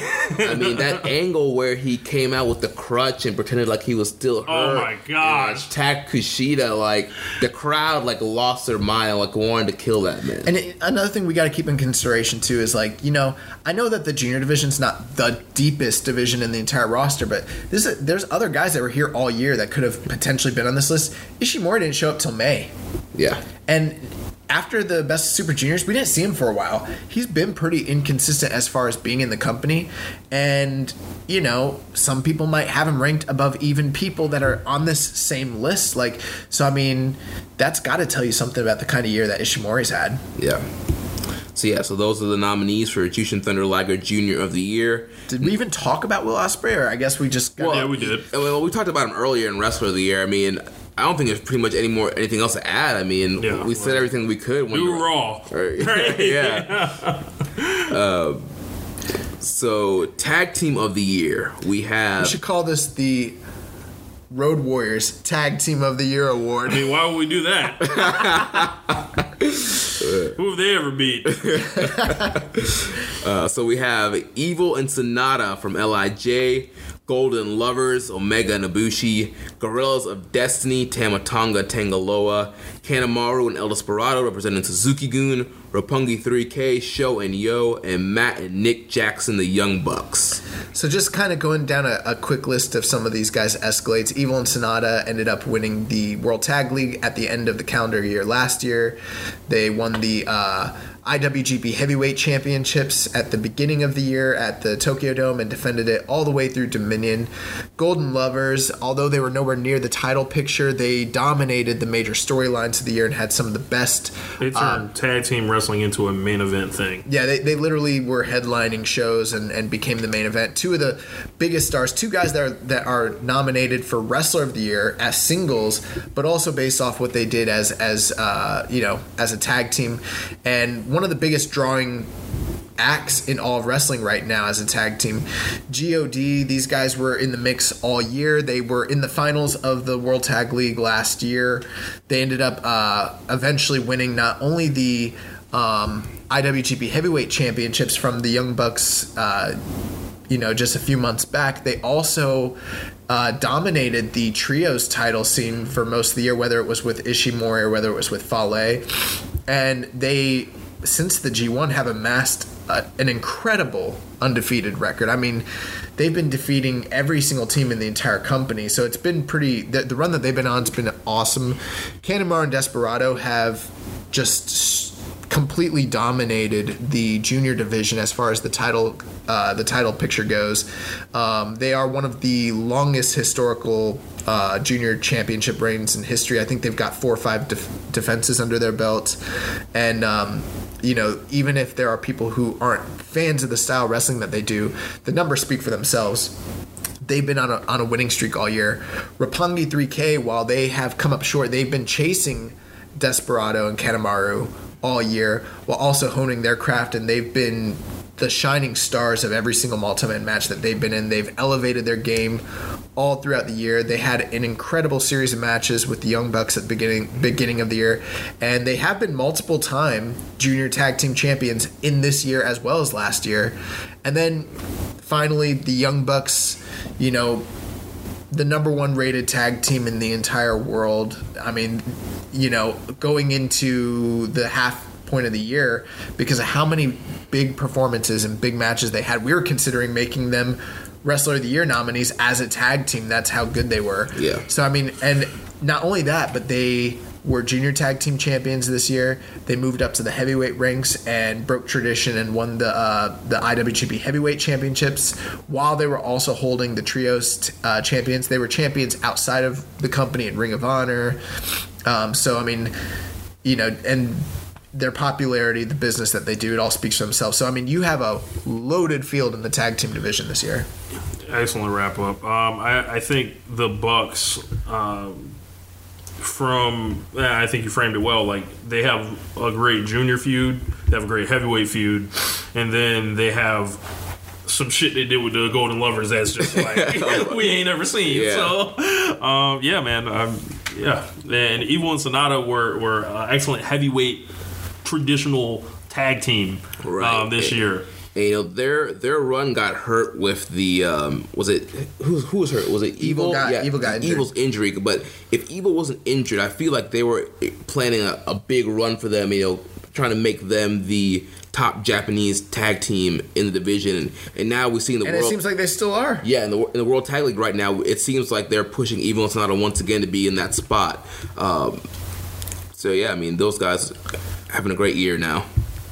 And so yeah, so that's going to wrap up the tag team of the year. This one, I'm very interested just to see what happens because you have kind of like your traditional, you know, the tag teams that have been consistent all year, like Evil, Sonata, God, Kanemaru, Desperado, Roppongi 3K, and then you have these two attractions in the Golden Lovers and the Young Bucks who they kind of exist in their own world, it seems like, apart from the other, you know, the rest of the tag teams in the division. Yeah, and last year the Young Bucks won our Tag Team of the Year award.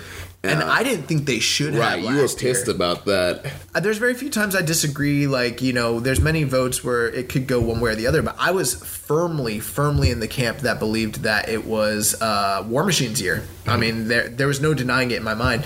But obviously, there's no denying the popularity of the Bullet Club brand and logo and everything of that nature. So the Bucks ended up winning it. This year, the Bucks have, in my opinion, a greater, like they've had a better year this year than they did in 2017. Yeah. But it does seem like I'm not so sure that they just run away with this thing because look at this field. Yeah. It's going to be tough, man. It's going to be tough. So next up we have the Karl Gotch Strong Style Award. Our nominees are Hiroki Goto, Toa Henare, Kota Ibushi, Tomohiro Ishii, Zack Sabre Jr., and Minoru Suzuki. Yes, so if you folks are not familiar with this award, this was one that we came up with last year, and it's one of my favorite categories we do. So it's the Karl Gotch Strong Style Wrestler of the Year award. So the idea here is the guy that exemplifies strong style in whatever sense that means to you the most. For instance, last year, Katsuya Shibata was the winner of the Strong Style Wrestler of the Year, the Karl Gotch Award. And so these are the guys that represent the, you know, hard-hitting, the strong, the determinate, the submission-based wrestling style that defines, you know, New Japan and their sports, you know, centric nature. Yeah, and I mean, there's also another part to that award, like people that will bust you in the mouth. Yeah, yeah, and that you don't want to run it with. Yeah, I mean, these are the guys that want the smoke, the kicks, yes, the elbows, the knees, the headbutts, the submissions, the stretches, all of it. Yeah, I mean, a guy that, you know, kind of pops out for me, Toa Henare. This was a guy. He was a young lion that eventually got moved up. This guy going head-to-head with Tomohiro Ishii multiple nights on these Road 2 shows. When you saw that, it was like, something's happening here. I don't know exactly what, but that guy's crazy. Yeah. Like that guy wanted to smoke with Ishii. He earned his spot on this list. So it's like you go to a new neighborhood or a new school. Like, what's the thing you do? You go up to the toughest guy and you punch him in the face. Like, that's what Toa Henare was doing. Yeah. So obviously I've got, Minoru Suzuki. I'll talk about him for just a moment. So, Suzuki how old is Suzuki right now? He's in his 50s? Shit. Who Late knows? 40s? Who knows? Well, he's at least 50. Yeah. At least. And, Suzuki was so believable out here that, like, when he defeated Tanahashi, I was, like, genuinely concerned for Tanahashi's well-being and his health. He wrecked Tanahashi. Yeah, he destroyed him. He destroyed Goto during the match at Wrestle Kingdom 12. Yo, he really, Goto had, like, a hematoma over his eye. Dude. Suzuki is one of these people that when he comes in there, like, he looks like he can destroy you and just straight up kill you. Bro, Minoru Suzuki sat down and put that chair down and cut his own hair. That was, like, one of the toughest things I've seen this year. Yes. He walks around with those squiggly lines in his head, and nobody, and I know Tama Tonga said that, but he said that from the safety of the internet. Yeah. He didn't say that to his face. Let's talk about Goto for a moment.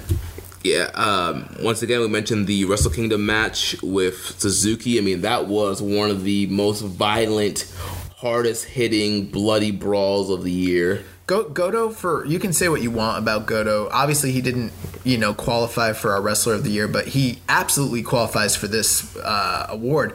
Look at the long list of hard-hitting matches that he's had this year with Ishii, with Juice Robinson. Ibushi, my God. He's had so many wars that, he epitomizes this style. He's been carrying around the Never title for the majority of the year, and as long as that title's been on him, it is pretty much the Strong Style World Championship, because that's the style match, the Haas fight match that, Oh, and don't forget the Michael Elgin match. Oh, yeah. So, this guy's had bangers all year. Two guys that are not traditionally tied to this sort of style, but I think that you guys could probably take it. Zack Sabre Jr. and Kota Ibushi. Let's talk about why they are, nominated here. So I'll start with Zack Sabre Jr. And Rich kind of mentioned this earlier when we were talking about Sabre. He's the guy that you don't want your favorite wrestler to wrestle because he's going to hurt them. Sabre, he implements a lot of submission and grappling based, almost like MMA style in his wrestling, and he will literally destroy people with these submissions. The matches with Ishii, this guy, he passed out Ishii throughout this year. In the same calendar year, he tapped him out, passed him out. Yeah, here's a guy, he's going to stretch you. He's going any way he can do it, any limb he can grab, he's going to stretch you, he's going to break you. And not only does he have submission, he can brawl. The uppercuts, the PKs, the kicks, the elbows. He finds ways to hurt you. He tapped out Hiroshi Tanahashi this year, something that Minoru Suzuki couldn't do. He was able to not only that, there was someone else he beat. Kota Ibushi. He got a ref stoppage on Kota Ibushi. So Zach is a guy who is so believable. He might not be known as much of a heavy hitter as some of these other guys, but he's someone that goes in there and picks guys apart to the point where they look like they're outclassed and outgunned, and he stops them. Yeah. And there's very few people who stop people in wrestling, and he stops people. Yeah, and if I can speak about Ibushi real quick, there's this thing called Murder Kota that they talk about, right?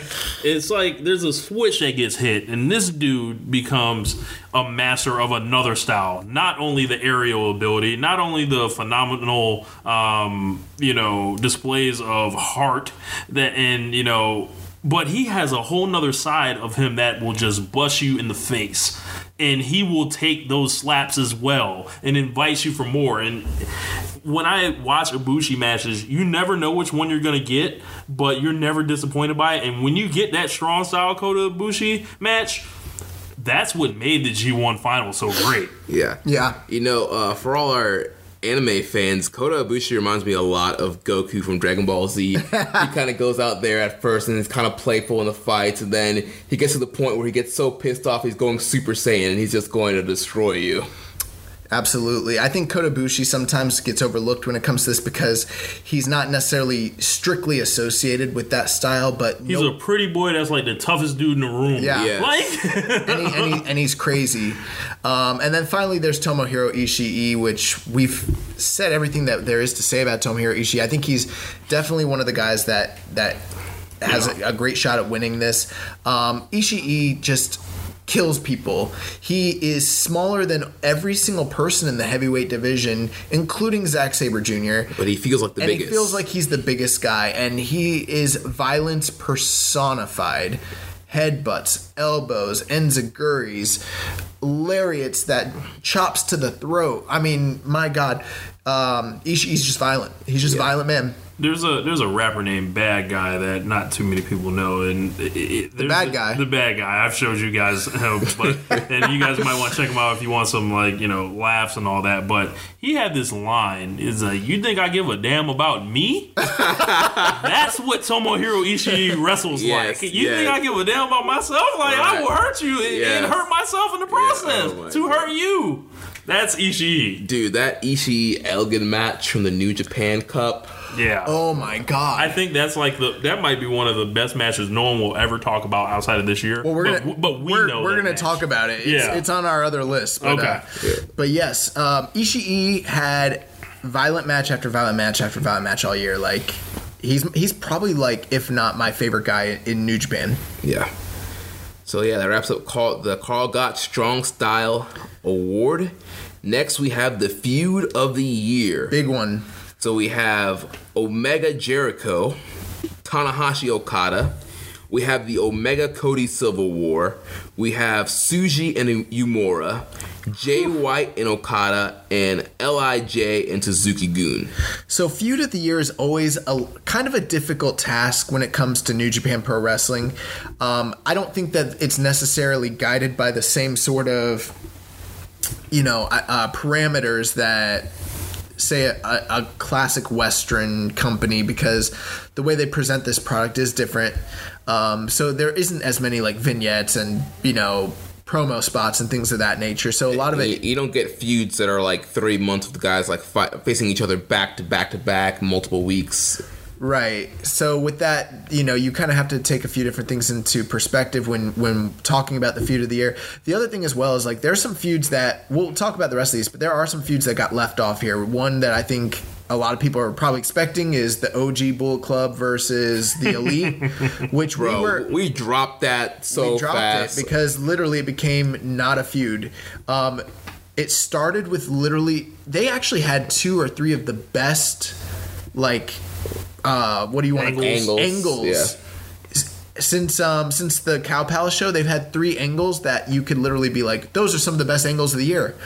But in New Japan, to have a Feud of the Year, you need to pay it off with matches, and we've gotten zilch, 0, nothing, nada. So it's not on the list. Right. But however, we did put in the Omega Cody Civil War because that had a clear beginning, a clear end, and there were several matches within that war. Not just Omega Cody, but Cody and Ibushi, Omega and Hangman Page, the Golden Lovers. Yeah, so there were several matches within this Omega Cody Bullet Club Civil War that actually had a beginning and end when Omega beat Cody. What was that, G1 special in San Francisco? Yeah. That story ended there, and him and Cody became cool and went and moved on.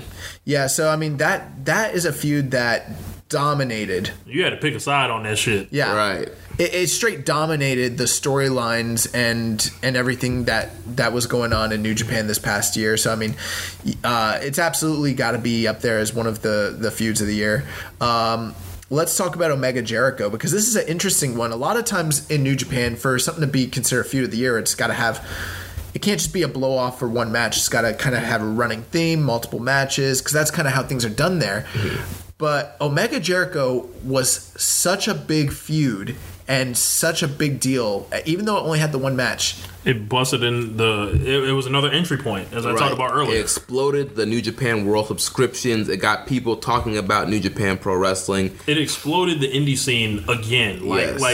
it was at a certain level, and then once someone like Jericho came in, it was like throwing gas on a fire with Alpha and Omega. Alpha and Omega was so much bigger than Omega versus Jericho, if you know what I mean by that. And that's not to take away from the match, which was like great with Jericho reaching into Terry Funk territory. Jericho was able to redefine himself once again and keep himself relevant for another year. And here's the thing with all this. It's not just the match. It's not just the business, but it's the build. It started all the way back last year. We never thought it would happen. We never thought it happened at Power Struggle when he showed up on the screen and all that. And then we thought we were just getting a classic match. Fast forward to World Tag League Finals when he came and he attacked him in Fukuoka and he attacked Don Callis. And then at the press conference when Kenny Omega shows up with a bandage wrapped around his head and everything. It's Memphis, it's Mid-South, it's, Magnum and Tully. It's everything from these blood feuds of the 80s, and it is something completely unique to New Japan. I mean, and their promos in that feud were incredible, both sides. Jericho talking about how Kenny had very good New Japan style. Yes, that's like a running gag with all of us. Yes. Chris Jericho has War style, WCW style, WWE style, yeah. CMLL style. Like he's like I'm a master of all the styles, Kenny. So Jericho and Omega's got to be considered. Dude, let's talk about Tsuji and Uemura. This is probably the dark horse here, but these guys have had over 15 singles matches that have all been draws, and they've all been awesome. Bro, I remember the first time I saw one of those, right? And I think it was over here with you guys. You guys knew the finish. I didn't. I was popping left and right like, oh my God, what's about to happen? Oh, it's a draw. What the fuck? And then you're like, yeah, Rich, these are the guys that had that crazy match before. And I was like, oh, okay. Now the gimmick is like, okay, they have a draw, and the day one of them wins, the crowd is going to lose it. Yeah, yes. And every match gets better and better. These are two of the newer young lions this year, and Tsuji, he was kind of like a big kind of blundering guy in the beginning. But now he's jacked, he's in incredible shape, he's learned a lot in the dojo, and he's definitely a presence in there. And Uemura, amateur wrestling background, his wrestling is so great, and these guys just go out there and kill each other for 10-15 minutes, whatever the time limit is, and have an incredible match. And like you said, Rich, when one day one of these guys win, it's going to be huge. It's going to mean so much. Yeah. It's going to mean so much. And so, yes, a lot of casual fans might not be as invested in, say, Tsuji and Uemura as they are the way with Jericho or Omega, that sort of thing. But here's the thing. 15 matches in one calendar year, no winner, and it keeps happening. That's a feud of the year candidate. Yeah. Like, you have to consider that. Also, they've been in tag matches together throughout the year as well. Yeah, so I mean, as far as like Tsuji and Uemura, let's say they do end up being big stars one day, like this is going to be like the first monumental step in what could hypothetically be legendary career. So and the matches have been so enjoyable. That's the other thing. For me, if it was me booking this shit, I would have them go their whole careers still doing this until they finally get to a Wrestle Kingdom. And then that's when someone wins. Yeah. Whether it's like one day when they're like, when they've replaced and become like the top stars. When we starting our promotion. Yeah.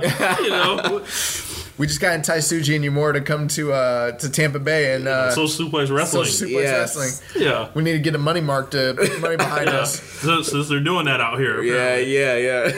And then the next feud we're going to talk about Jay White and Kazuchika Okada. I want to see Okada kick his ass so bad. And that's the great thing about the feud. And that's what's great about it. Yep. Like, Jay White has done such a great job of being a hateable, despicable heel. He has a face you want to punch. And, turning on Chaos, joining the Bullet Club, aligning himself with Gato. I mean, this is something I don't think anybody could have called Gato leaving Okada. No, nobody had called that. Now, here's the thing with Jay White and Okada as far as being a feud. In some ways, I was thinking, no, we shouldn't do that because they've only had one match. But the thing is, this feud has literally been built since the day after Wrestle Kingdom, and it's culminating at Wrestle Kingdom, and the intricacies and the storytelling. So many people that I know that don't watch this, and they say it's hard for me to get into this product, and because they don't have stories. Where are the stories?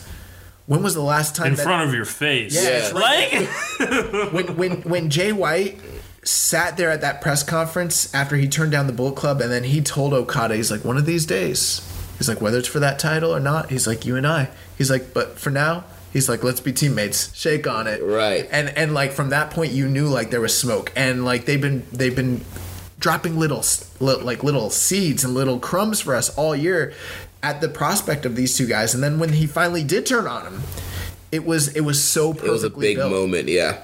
So I mean, this feud has so much legs underneath it that like they have real pressure where they got to deliver. They have to deliver. They got to deliver in the Tokyo Dome this year, and it's not going to be on Okada if they don't. Yeah, but they did have a very, very good match during the G1. I know some people were disappointed by some of the prospects of it, but as far as like in a vacuum, a good match, it was a good match. But as far as, let's talk about Okada and being broken, because I think Okada being broken has everything to do with this Jay White feud, and that's also changed the entire trajectory. Like this feud is so low key, but has so many like butterfly effects and rippling effects. Because yes, some people like to oversimplify this and be like, Okada lost his belt, so he went crazy. I don't know if it's just as simple as that. And I think that's a big thing with champions. It's like, well, what does a champion do next? That feels like not a step down. He has to go into a crazy personal issue, and that's what this is. It's the poison. It's the poison that Jay White and Gato injected into Chaos, and how it has affected everybody that's tied to it.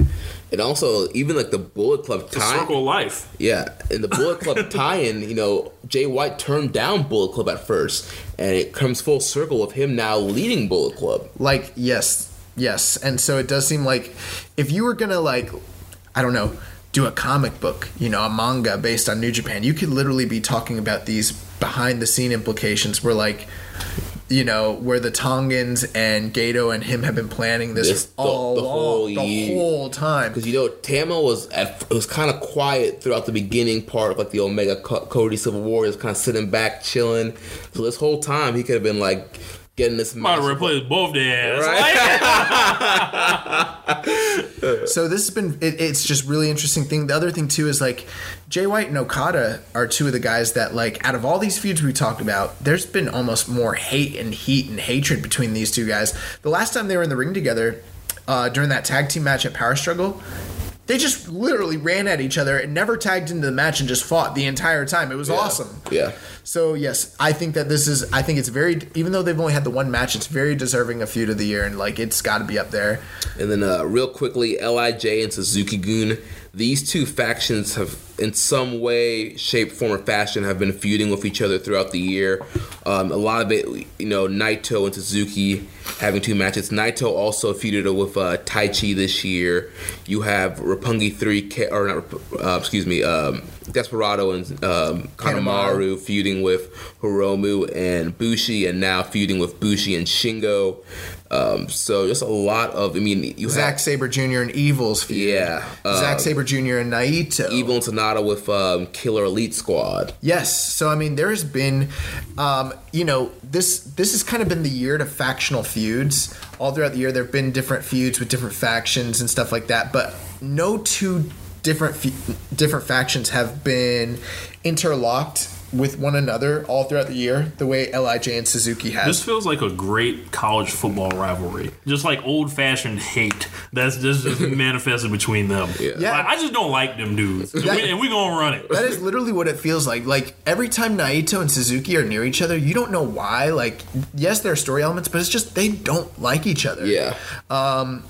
Suzuki and Naito literally have had two lackluster matches with two incredible builds. And then the fact of Naito needing to get the Zack Sabre monkey off of his back, being unable to pick up the win against him until literally Power Struggle this year. This feud's been very prolonged. I know we got to move on, but we have not really touched on Tanahashi and Okada. Yes. The feud that kind of came out of nowhere. Yeah, And once it was for the belt, once it was for the block, and once it was for the briefcase. So you got 3 distinct things. Bro, that's like a book title. What did you say? The belt, the block, and the briefcase. The belt, the block, and the briefcase. It was like... Bro, you gotta write an article about this and call it the belt, the block, and the briefcase. Put it in the send it for the Voices of Wrestling year-end. I'll do that. Yeah. I'll do that. The belt, the block, and the briefcase. Bro, this show's magic right now. Yeah, and then that just came up to me off the top of my head, but Okada and Tanahashi is this great legendary rivalry in New Japan lore, right? This was like the extra chapter that you didn't know was sitting in the back. Like, oh my gosh, there's another thing over here to devour too. Yeah. It's like I ate this whole great box of pizza, and then I've got like the sides over here, right. And these weren't sides. These were like another. You got another box of pizza. Yes, it's another damn full box essentially. Like just Okada. Quote unquote replaced Tanahashi a long time ago, right? But Tanahashi never forgot that, and I felt like he brought that to every single match. Like, you're younger than me, you might be better than me, but I built this company. I built this shit. Yeah, I saved it from the dark days. I saved it, and one day I'm going to give it to you. It's a lot like Bret Hart and Shawn Michaels, like where they say Shawn Michaels was just looking for that pat on the back from Bret, eventually that cosign. And I don't know the dynamics between Tanahashi and Okada just because we don't tend to get that information, mm-hmm. But I feel like Tanahashi knows that this guy is worth it. So I'm gonna, whatever I have left, I'm going to give it to him, and that's what this feud this year was. Right. I mean, now we have the Mega Aces uniting, and I feel like that's a whole other chapter in the story. Oh gosh, yeah. Eventually they're gonna have to run it again. Yep. The other thing with it too, and like we could spend all night talking about this one, and we don't have all night to talk about it. But the thing is like they had, out of all of these feuds, the most consistently great matches of any series this entire year. Mm-hmm. Not only that, the history that's behind them is so nuanced. They took an old feud that people were done with and main evented with it on numerous occasions, did major business, and the storytelling was some of the richest, some of the most emotional, and some of the greatest that we're gonna see all year long. It is something that was not even like marketed like that, but it wasn't beat over your head. These guys are rivaling. Yep. These guys are rivaling. Yep. It just happened. It was very understated, and then by the time you were done, it was like, wow, I've seen a masterpiece. Yeah. I've literally seen a masterpiece. In a year filled with masterpieces, something truly remarkable. All right, so next up we have the Big Van Vader Gaijin of the Year award. The White Guy Award. Well, not technically. Gaijin does not mean white person. It does mean outsider. Yeah. Foreigner. For instance, you guys would both be Gaijin. I would be Gaijin. Oh, okay. None of us, we're not natives. Gotcha. So we have Cody, Chris Jericho, Kenny Omega, Will Ospreay, Zack Sabre Jr., and Switchblade Jay White. So this is an award that is not so much about who's the best wrestler. It's not so much about like who's the biggest star, but it's about what they bring to the table. That Big Van Vader, the spirit of the foreigner, that foreigner star quality, that Terry Funk quality, that Bruiser Brody quality, that guy that kind of comes from outside, and he's different, and he moves the needle in one way or the other.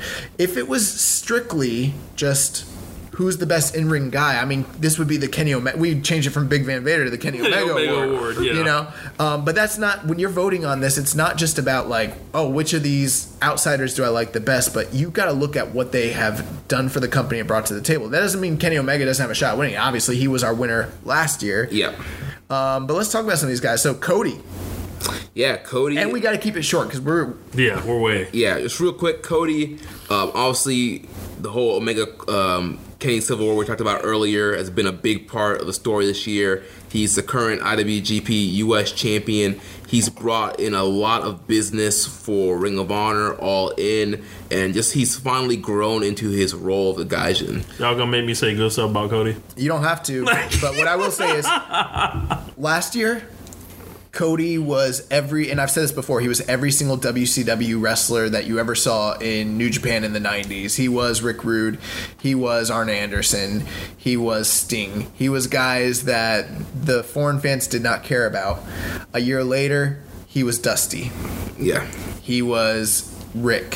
He was all these NWA world champions that mattered, that meant something in the 80s. Cody raised his stock, raised the profile of New Japan Pro Wrestling, because he does have a lot to do with the success and the business that they've done this year. There's a reason that he headlined every single US-based show that they did here in the US, between the business he did with Ring of Honor and New Japan and All In and everything of that nature. And not only that, his in-ring work has exponentially gotten better being in New Japan, working with better stars and different style guys. So Cody became a star this year. Rich? Fuck him. Rich is not the biggest Cody fan in the world. You know what's weird? I don't understand why you don't like Cody. It's so weird. Like at this point, it seems like you would have come around. Like he's done everything you want to. He's got better in the ring. He cuts good promos. He was a part of All In, being the Elite. You cheered for him at All In. I did. And here's why. Because I listened. I opened my ears after a certain point. Do I think he's still a 3-star wrestler, like masquerading on a higher level? Yes, because he's in there with some of the greatest competition. Like, he's not the guy that's making the matches. Like, he's having the matches, I still feel like. But when you factor in all the other stuff and then you think about his story and what he means, like, to what wrestling is on the outside of the big company in New York, right? That's a great argument for Cody. Oh, and not only that, before we stop talking about Cody was the focal point and center of one of the most notorious stories of the whole year, the Golden Lovers reuniting, the Bullet Club Civil War. I mean, he was the antagonist behind the entire thing. So yeah, Cody's had an incredible year. Chris Jericho. I mean, we talked about him earlier. Raising Terry Funk's spirit from the dead. Right. Essentially, well, Terry Funk's not dead, but, You want to talk about a menacing foreign star? That's exactly what Jericho was. I mean, coming in and attacking our favorites, Kenny Omega, Naito, just going... Evil. Just going after these guys and just being ruthless and just... Cussing. Being this wild, crazy man. Unpredictable. Jumping out of the crowd. I mean, all this craziness. I mean, not to mention the business part of it. I mean, Alpha versus Omega bringing in all those subscriptions. The match of Naito bringing in more subscriptions to Dominion. The T-shirts. I mean, the match with Evil drew very well. The other thing too is the fact that this award, this Gaijin award, some guys can become so familiar that it's almost like they aren't really a foreigner, but Chris Jericho is from WWE. Yeah. He was in the Greatest Royal Rumble this year. You know what I'm saying? He was on Raw, what was it? Raw 25. He was on Raw 25. He was in the Greatest Royal Rumble. Number 50. Yeah. Excursion match of the year. But Jericho coming here and being one of Vince's boys and showing up here, that's like Hulk Hogan showing up in New Japan in the 90s. Like, it's literally insane. Then, you have Kenny Omega, who won the IWGP Championship. He's the first, like Gaijin IWGP champion in how long? Since, Brock? We've talked about it. The fact of the matter is, like you said earlier, Rich, that this guy is a focal point and a needle point. Like, he's the glue that holds so many different things together. He's like this magnet where he's one of the greatest attractions in all of wrestling today. And... You don't know what it is. Yeah, he's the IWGP champion. I mean, the IWGP champion. Will Ospreay, we talked about him. Another incredible in-ring year, in and out of New Japan. And I think with Will, what you're probably about to mention, you could probably apply to Zach too. Mm-hmm. Two of the most well-known and visible wrestlers from New Japan outside of New Japan. Yeah. You look at them and still be like, they're New Japan guys. but their activity outside of it, I mean, they're literally wrestling every month, everywhere else, like all over the world, which is like, it's just insane, like, you know, what they kind of, how they represent outside of New Japan, what they bring to the table. Just as like they're like the two international UK talents. They're like the everyone's talking about the whole UK scene and everything like that now. It started with these guys. Mm-hmm. These are the two guys. And I mean, they've had banner years. Jay White, regardless of what you think about his in-ring performance, he's a guy that was elevated this year, returning from excursion, having big matches on all the big shows, just kind of being that focal point heel in a lot of stories this year. If I had to give a top heel award to somebody this year, Jay White is most likely would probably win it. Yeah, I mean, he was definitely elevated, and right now he's one of the most hated people in New Japan. Yeah. Fuck them. And then let's talk about Faction of the Year. So this is one where we don't have to spend a lot of time. Yeah, everybody is through this. But we have Chaos. We have the Bullet Club Elite. We have the newest faction, the Bullet Club OGs. Actually, they're not even... Are they still Bullet Club Elite, or are they just the Elite now? The Elite. Well, in New Japan, they're Bullet Club Elite. Yeah, in New Japan, they're still called Bullet Club Elite, yeah. Okay, Bullet Club OGs... LIJ, which is Los Ingobernables de Japón, Taguchi Japan, and Suzuki-gun. Did y'all ever figure out, study y'all little thing y'all was talking about with Chaos, whether they're faces or heels? Yeah, you know, I think right now they're faces. Right now they're faces. But yeah, I mean, pretty much these are all the stables that are active in New Japan right now. I mean... It is what it is. I don't think we need to really go. It's totally up to you guys on that. Like, you know, if you like the cohesion and teamwork of LIJ, vote for LIJ. If you like a fresh, like, new thing that you're really getting behind, go with the Bullet Club OGs. If you're just looking for literally elite talent and moving the wrestling needle, vote for the Elite. If you're looking for, you know, traditional, like, you know, all levels of everything, then you're looking at Chaos. If you want to just do some wild shit, vote for Taguchi Japan. And if you like dudes that kill people, Suzuki-gun. Yeah. So I think with this, you kind of have to look at, who do you see yourself in? Like, I think it really just boils down to which faction was the most successful, which one was the most consistent throughout the year, which one do you think represented like the ideals of New Japan. My one fear here is, and I'm not trying to dissuade people against voting for, say, the Bullet Club, but I feel like sometimes in the past, people vote for Bullet Club because of the fact that it's the most popular, you know, brand outside of New Japan.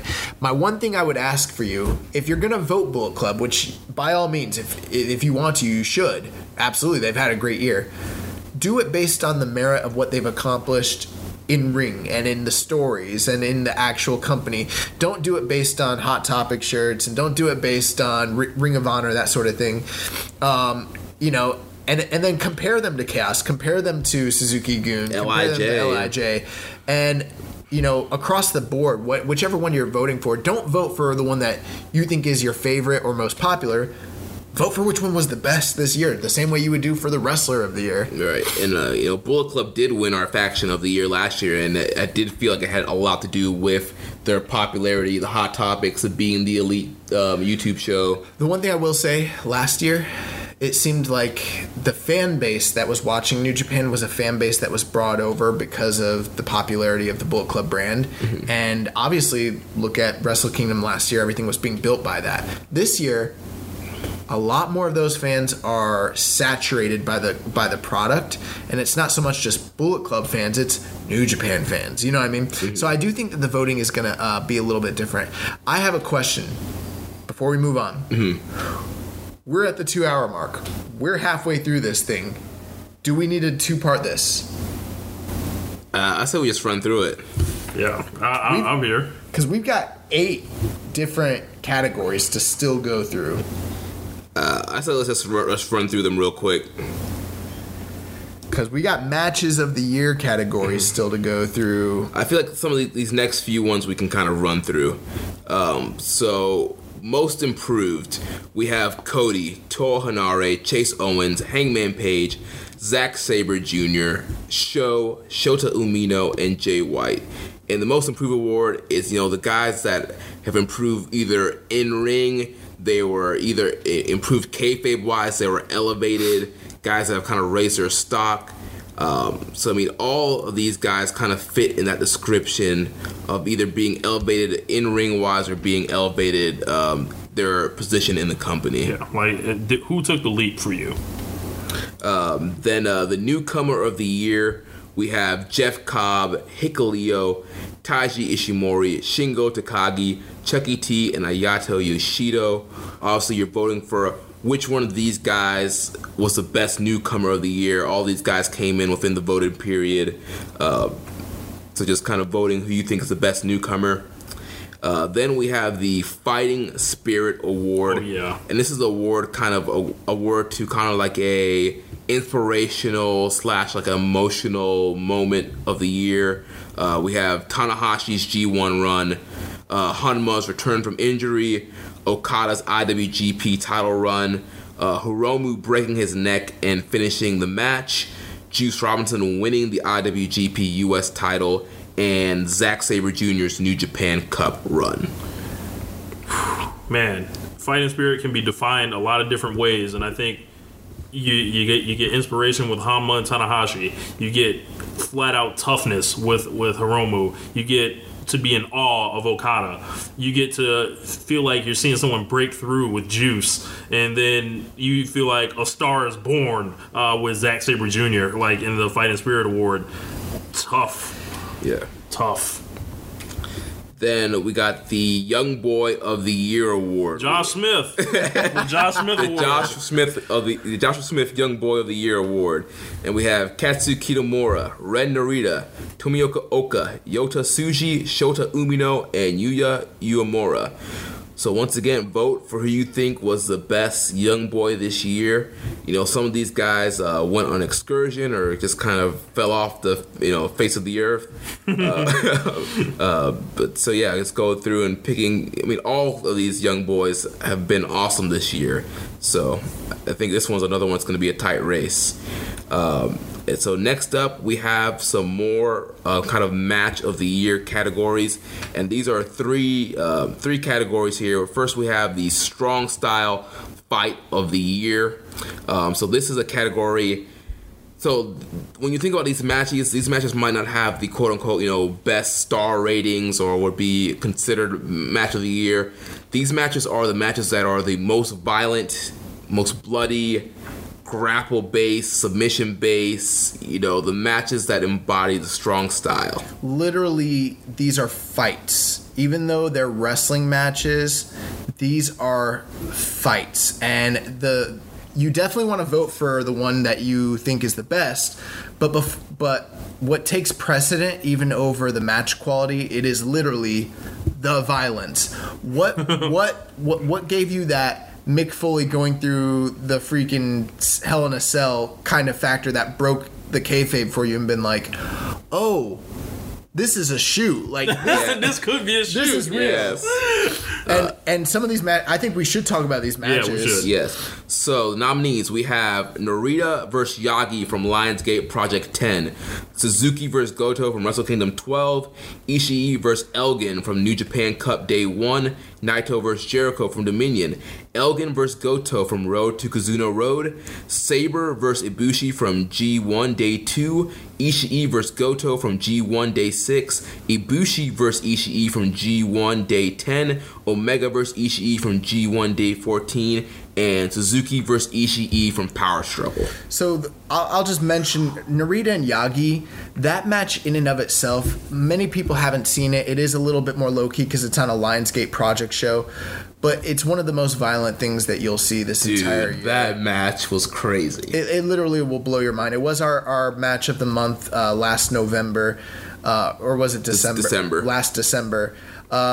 Go out of your way to watch this. It's two young lions going for the gold and trying to make a name for themselves, and it's just literally just desperation, just heart, and it's violence personified.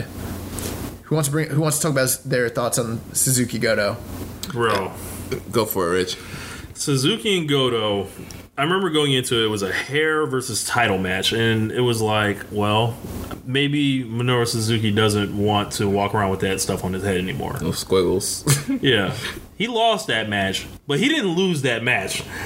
Like, and he literally put this man to sleep, for one, woke him up, had some more of his ass, and then, Goto found a way to pull it out. There's the match, then there's the post-match, and the whole time it's just this uncomfortable feeling that's just like, you're just in awe, in a sense. Here's how violent that match is. Our good friend James Boyd, who does not watch New Japan as much as we do, he's not aware that like Suzuki and Goto are completely separate at this point and have nothing to do with each other. Every time he sees Goto, because of how believable the heat was between him and Suzuki, he thinks Suzuki still has like comeuppance to come against this man. He's still Suzuki will never forget that as long as he lives. He's still fearful for Goto and his life, even though like it's long been passed. But every time he brings up, man, Suzuki's gonna kill that man. I just Next, Ishii and Elgin. This was from the first day of the New Japan Cup. Fuck yeah. Dude, this match was a banger. These guys were going in there. All the hard forearm strikes, elbows, the headbutts. There was that crazy spot where I believe it was a Splash Mountain Bomb off the top rope where that Ishii got dropped on his head. Yeah. He's lucky he didn't get Hiromu that night. Yeah, that was bad, dude. It was a very dangerous match. Very incredible. One of the craziest athletic Hoffs matches I've ever seen. It was so violent that people were underrating it because they were trying to deter the violence. Yeah, like people were like 4 1/4, and I was like 5. Bitch. I was like 5. Like I remember when it happened. The next match, Naito and Jericho. So this is very interesting because Naito and Jericho is a match that is not necessarily in the same style as some of these other matches, but when you talk about a fight of the year, this is the brawl of all brawls in New Japan this entire year. Jericho drug Naito. Naito looked like the freaking lost screen, like he was Ken in Street Fighter 2 at the end, like just bloody, just his eye was closed, like, and he wasn't bleeding the way that like a blade job was. He was bleeding like he got hard weight and just a little bit of like, his eyes closing up, and it was bad. It was very, very bad. This match, because of its placement and Dominion, it gets very lost in the shuffle. But it's one of the most violent fights I saw all year. And it's also like a lesson in how to... Like, I would actually disagree with that. I don't think it does get lost because they, I think, wrote the book on that night on how not to get lost. Like, you can't follow Ospreay and Takahashi. You probably aren't going to compete with Okada and Omega. So what do? Something totally different. Right. Like, so, and make it to where, like there's this big-ass brawl in the match portion. Like, if they had a regular match, it probably would have been more fun. It would have got swallowed up. Yeah. The next match, Elgin and Goto, which happened on Road to Kizuna Road. It was a never title match, and it was actually when Elgin was defending the title against Goto. Yeah, he just won the title, and Goto went in there with all the determination to get his never title back. And I mean, they beat the crap out of each other. Like, I don't know how else to put it. Incredible stuff. It's hard hitting. Rich, Sabre and Ibushi from the G1. Bro, when I saw this match, I believe Josh saw this before me and was like, hey, watch that match. And then when I did, it was like, yo, it was a terrible Monday Night Raw that night. And then I was like, I need to watch some of the G1 to regain my sanity. So I watched that match, and it was just like these skinnier guys in Sabre and Ibushi just chopping, kicking, striking, and just like, yo, this is like, this is different. They were righting all the wrongs that the Cruiserweight Classic. Yes. Yeah. We were waiting for that match. They were undoing the evils. Yes. Of the booking committee. Sabre and Ishii's incredible. Another G1 Day 6, Ishii and Goto. The bell rings and they run into each other. Yes, dude. My God. Dude, just the way that they two guys from the same faction just trying to knock each other's heads off. This was the Haas fight of Haas fights during the G1. If you're looking at traditional strong style fights where two guys are just trying to kill each other, there was very little in the G1 that could compare to this. The next match is one that is neck and neck with it, and that's Ibushi and Ishii. Shades of Nakamura and Ibushi. I mean, 16 minutes. I will never forget this match for as long as I live. Yeah. It's very more. It's so reminiscent of the. It was only 16 minutes. It was only 16 minutes, and this is very reminiscent of the house style of the main event scene in New Japan in the mid 2000s, early 2000s, where guys were not going out there to have classics; they were going out there to run it. Yeah. And they're going out there to run it. And that's what Ibushi and Ishii were doing. And you're talking about the top two guys in the entire G1 having the fight of all fights. Yes. And this was also the one that, people were underrating to deter the violence. Yes. Or whatever. Yeah. This was another 5-star match like that. That was like an uncrowned 5-star match. And then another violent one, Omega versus Ishii. I mean, Omega bleeding from his mouth all throughout. His mouth was chopped. It was awful. And and Omega's a guy that you don't usually associate with strong style. Yeah. And that was strong style. Yeah, and also like one that wasn't on here, like Omega and Jericho. Like I know that wasn't on here. Like I thought, they beat the hell out of each other in that match too. Like Kenny's like a lot of like the flashy guys. The thing is, can they do the tough guy stuff? Right. Mm-hmm. Like they say, like Flair couldn't really do the tough guy stuff, right? But Shawn could. I think Kenny's on that Shawn side where he can do the tough guy, hard, crazy fights. But you got to understand, Rich, this was the hardest of all the match of the year determinations. Like I made Jeremy go through it with me a second time after we'd already decided on everything, because there was Ishii, Toa Hanare and Ishii. There was Makabe and Suzuki that didn't make the list. There was a whole bunch of strong style fights that didn't make the list. But yeah, Omega and Ishii had to be on here. It had to be on here. And then finally we get Suzuki and Ishii from Power Struggle, which they had 3 matches this year. 2 could have been on this list, but we picked the Power Struggle match, which was the last nominee to get onto this list. And Murder Grandpa taking on Japanese Best Bout Machine. I mean, what more do you want? Yeah, you know what it is when Suzuki and Ishii are in the ring. Elbows. And just open the match like that, right? Yeah, just ring the bell and run it. Yeah. So I mean, this is literally one of the few categories where I don't know who's going to win this one. To be honest with you, I have no clue. It's up to you guys. You guys got to decide this one. All right, then we have the junior match of the year. We have the Young Bucks versus Roppongi 3K from New Beginning in Sapporo. We have Will Ospreay versus Hiromu Takahashi from New Beginning in Osaka. Ospreay versus Scurll from Sakura Genesis. Ospreay versus Kushida from Wrestling Dontaku. El Desperado versus Takahashi from Best of the Super Junior Day 4. Takahashi versus Kushida from Best of the Super Junior Day 13. Takahashi versus Ishimori from Best of the Super Junior Finals. Ospreay versus Takahashi from Dominion. Dragon Lee versus Takahashi from G1 Special in San Francisco. And Will Ospreay versus Marty Scurll from Fighting Spirit Unleashed. So last year we didn't have a separate category for junior matches, and many of the junior matches that existed in 2017, they got left off of the list entirely. We ended up at a point where me and Jeremy were just like, in order for us to do this, we're gonna have to create a category. We're gonna have to create a category and recognize the junior matches. Now here's the crazy thing. I remember every one of these matches, and I could not start to begin to recap all these matches. Right. Just like if you want to talk about something like that happened most recently, like Ospreay and Scurll, it was electric from literally the bell ringing. You got a Dragon Lee and Takahashi match, like Ospreay and Takahashi on here a couple times. With Dragon Lee and Y'all just had Takahashi, to pick. their entire series that's been going on for years. It's one of the most legendary series that's out there. This was just another entry in that series. Obviously, it's a little more notorious because of the botch with Hiromu. That's only going to add to the story when they run it again one day.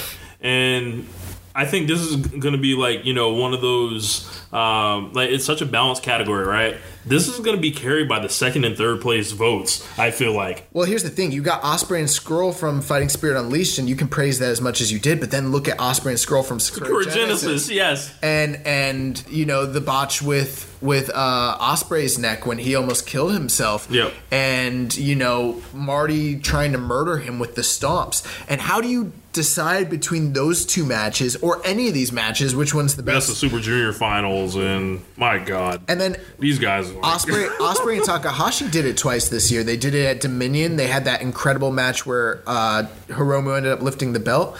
But then in the early part of the year, they did it again at Sakura Genesis, and both matches were every bit as phenomenal as the other. Yeah, and it just shows you, like we mentioned, what the level Ospreay was on this year. Like, how many times is Ospreay's name on this list? Like, he's dominating this list. You look at Hiromu and his Best of the Super Juniors run, and we've got 3 matches, you know, back to back on here. The match he had with El Desperado that played into their entire feud, going back to their days as Young Lions. That was like a wild brawl that went all over Korakuen. Then you look at the match he had with Kushida, which obviously we know that they had one of the top feuds of 2017, probably arguably the junior feud of the year, and that was just another entry point. Both guys were fantastic there, and then Takahashi and Ishimori just making magic in the finals. The juniors have been literally electric and on fire all year long, not to mention Ospreay and Kushida at Dantaku. And then the first match and the last one that, you know, is the Young Bucks and Roppongi 3K. Yeah, I mean, that match I think is very underrated. It's so not underrated. talked about. Like, that was like one of the, you know, pillar feuds for the junior tag title at the beginning of the year. Yeah, this is one of those matches why we started to consider Young Bucks as wrestlers of the year, and why we talked about Sho as being, you know, a junior wrestler of the year. So I mean, this match hurt Matt Jackson's back a lot. No. It was the Wrestle Kingdom. It was the Wrestle I Kingdom know, match. but this one made it worse. Yeah. So I mean, this is one of my favorite categories, the junior match of the year, and I mean, I think it's, some people will be like, well, these matches are so good, why aren't they in the match of the year category? And I'm like, dude, I don't want to even underplay these matches. Let's just showcase them and put them on their own pedestal, because that's how good this year's been. And then next we have another new category, and it's the Excursion Match of the Year. This is the best match to happen outside of New Japan, featuring New Japan stars.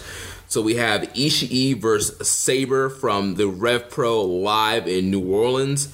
We have Ospreay versus Riddle from the WWN Super Show. Fire. We have SCU versus the Young Bucks and Flip Gordon from Ring of Honor, Super Card of Honor. We have A-Kid versus Zack Sabre Jr. from Triple W Total Rumble 8. Ishii versus Keith Lee from Rev Pro Epic Encounter. Ospreay versus Riddle from OTT Scrappermania 4. Walter versus Ishii from Rev Pro Summer Sizzler. Cody versus Nick Aldis from All In. Omega versus Pentagon Jr. from All In. Elgin versus Guerrero from CMLL Super Viernes from October 12th. And then Ospreay versus Walter from OTT 4th Anniversary Show.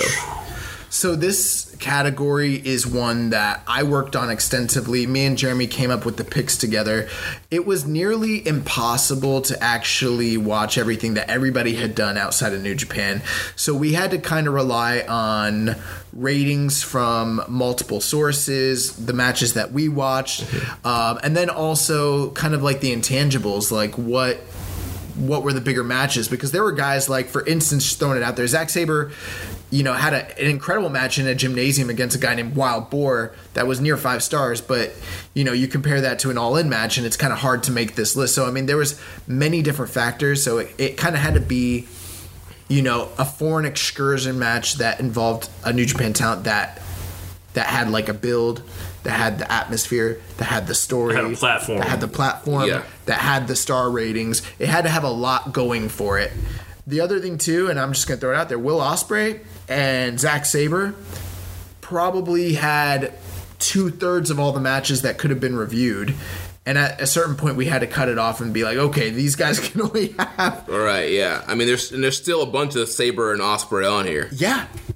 I mean, literally, Will Ospreay has got to be in contention for Wrestler of the Year, because he went to every like promotion every single month all year, was doing 4.5 and higher star matches all year long, everywhere he went. And Sabre wasn't far from him. So, I mean, some of these matches, so Ishii and Sabre, I mean, that was a banger. We were there live. We were there live for like the first 3 of these on this list. I rewatched this. It still holds up. It's a high recommend. That's where Ishii... That shit tore the house down. He lifted the title off Sabre. Sabre had been, champion for over a year. Ospreay and Riddle, the WWN Super Show. Best match I've ever seen in person. Yeah, amazing. The great story they told of Ospreay's neck. He had just came from Sakura Genesis where he did the Spanish fly spot and hurt his neck, and that played into the finish of this matchup. Incredible. SCU versus Young Bucks and Flip Gordon in a ladder war at the Supercard of Honor. You know when you have the Young Bucks in a ladder match, it's going to be wild. Like, when did the Young Bucks not deliver? Like, in any of these spots? Like, and you know what? The Young Bucks had plenty of matches that could have potentially been on this list as well, but it was just such a bloated year. It really did come down to us either nominating this or the match that they had with the Briscoes at what was it? Was that Best in the World? Yeah, I believe at Best of the World. We decided on this match, which was just incredible. A-Kid versus Zack Sabre Jr. from Triple W, which was a match that kind of snuck up on people and just recently came into vogue. And it's incredible. It's incredible, and it's completely unique from anything else you're going to see here. So, like, the atmosphere is, like, super unique. I would recommend watching it for that alone. Absolutely. If you haven't seen it, definitely go out of your way to check it out. Ishii versus Keith Lee from Rev Pro Epic Encounter. Dude, Ishii making Keith Lee look like he's small. Yep, and this is a highly anticipated rematch from what probably should have been. If we'd had this category last year, Ishii and Keith Lee from Global Wars the year prior probably would have won. So... highly anticipated rematch. Ishii and Keith Lee are like guys that were like custom made for one another, and just you have to see it.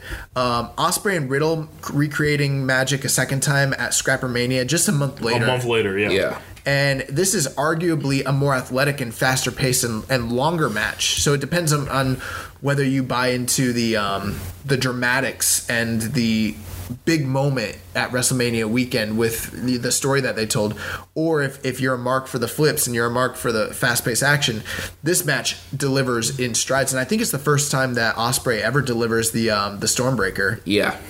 Also, the OTT audience in this match is just unrivaled. It's one of the hottest crowds that you're going to see in any match anywhere in the world. Walter and Ishii Rep Pro Summer Sizzler, another highly anticipated match. I mean, Walter's just like the bruiser of all bruisers on the indies, and Tomohiro Ishii showing up at and defending his title, like coming to fight you. Yeah. Yes. No, I think this was for the number one contendership, but still. Yeah. Incredible.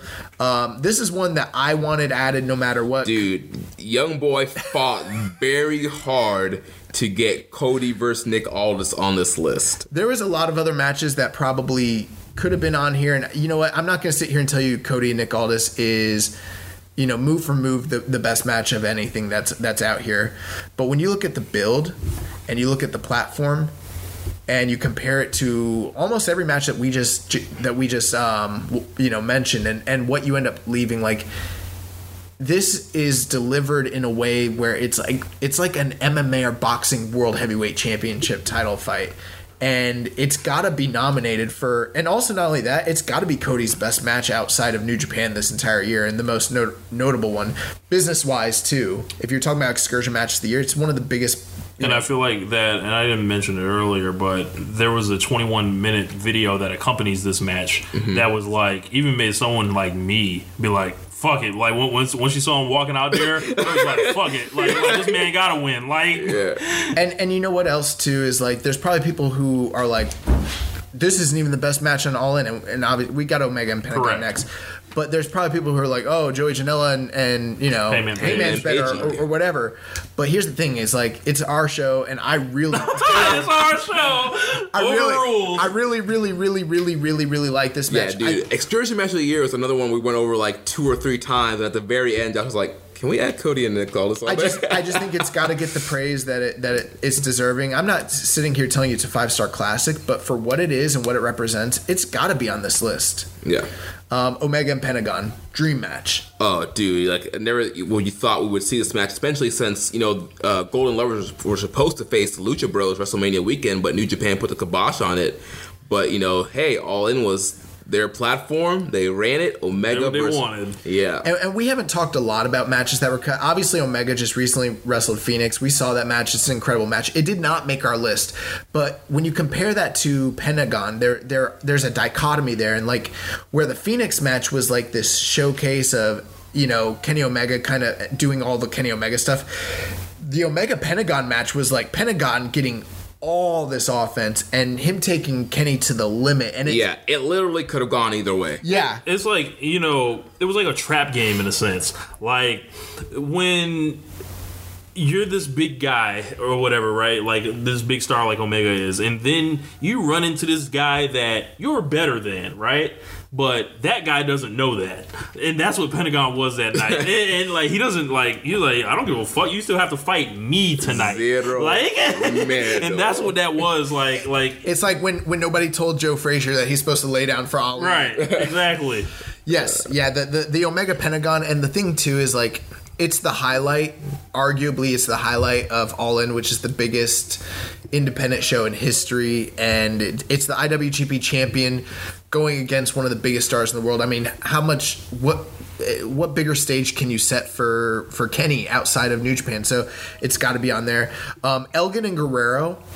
This is a match that's a little more understated because it happened in CMLL, and I feel like the fan base from Lucha to Puro is not necessarily there, or even from Lucha to Indie, but they should be. This was Ultimo Guerrero, right? This is Ultimo Guerrero. This was a match that blew my freaking mind. If you want to see Elgin go over to Mexico and muscle the crap out of, their most dominant heel champion, this is the match for you. This was two guys in a sold-out arena Mexico doing all the flips and it was like a heavyweight championship fight, just guys hitting each other with bombs. I love this match.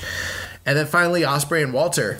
Dude, this match was incredible. The ultimate, big man versus little man story of Walter just caving in Ospreay's chest with chops and strikes. Yes. And Ospreay fighting back and just getting, these hope spots. And it was just an awesome match. This is another category where I don't know who wins. Yeah. I literally don't know, what the general consensus is. This is why I'm going to keep saying it. That second and third place voting is so important. Do not fuck off with those. And then the last category is another new category we added this year, the news story of the year. Yeah, and I'm happy. I think this is a great one to end with. So we have Harold May becoming the new president, the Elite contract negotiations, Ring of Honor and New Japan selling out MSG, Chris Jericho coming to New Japan, the record grossing year, and the international expansion. My God. So, obviously, let's start with Harold May. So, Harold May becoming the new president and what that has meant as far as change in business direction, change in marketing. The westernization. The westernization. Harold May taking a shower at the beginning of Dominion. Harold May running out to the ring like the Ultimate Warrior. Yes. Yeah, him getting the greatest, promo build ever that I've ever seen in New Japan. His debut was epic. Yeah. Yeah. No, but with Harold May being put into, control, it's kind of although Bushiroad is still, at the, they still are the parent company, it is kind of the end of the Bushiroad era, and it's kind of the start of the Harold May era. Mm-hmm. We don't really know what it means because it's only happened 6 months ago, but since that time, there have been a lot of changes in power, changes in direction, changes with characters, different company policies that have been put into place that has affected a lot of different things. And, many of these different news stories we're talking about do interlock, but Harold May becoming the new president over, I forget the Sakaguchi? Yeah, I think so. Yeah. I forget. Oh my God, we're terrible. I can't believe I run a New Japan podcast. But still, him coming to power is a huge story. Yeah. And it was unexpected. The Elite contract negotiations. I mean, we've been on Elite watch for the last couple of months now. Like all year. Yeah, where are these guys going?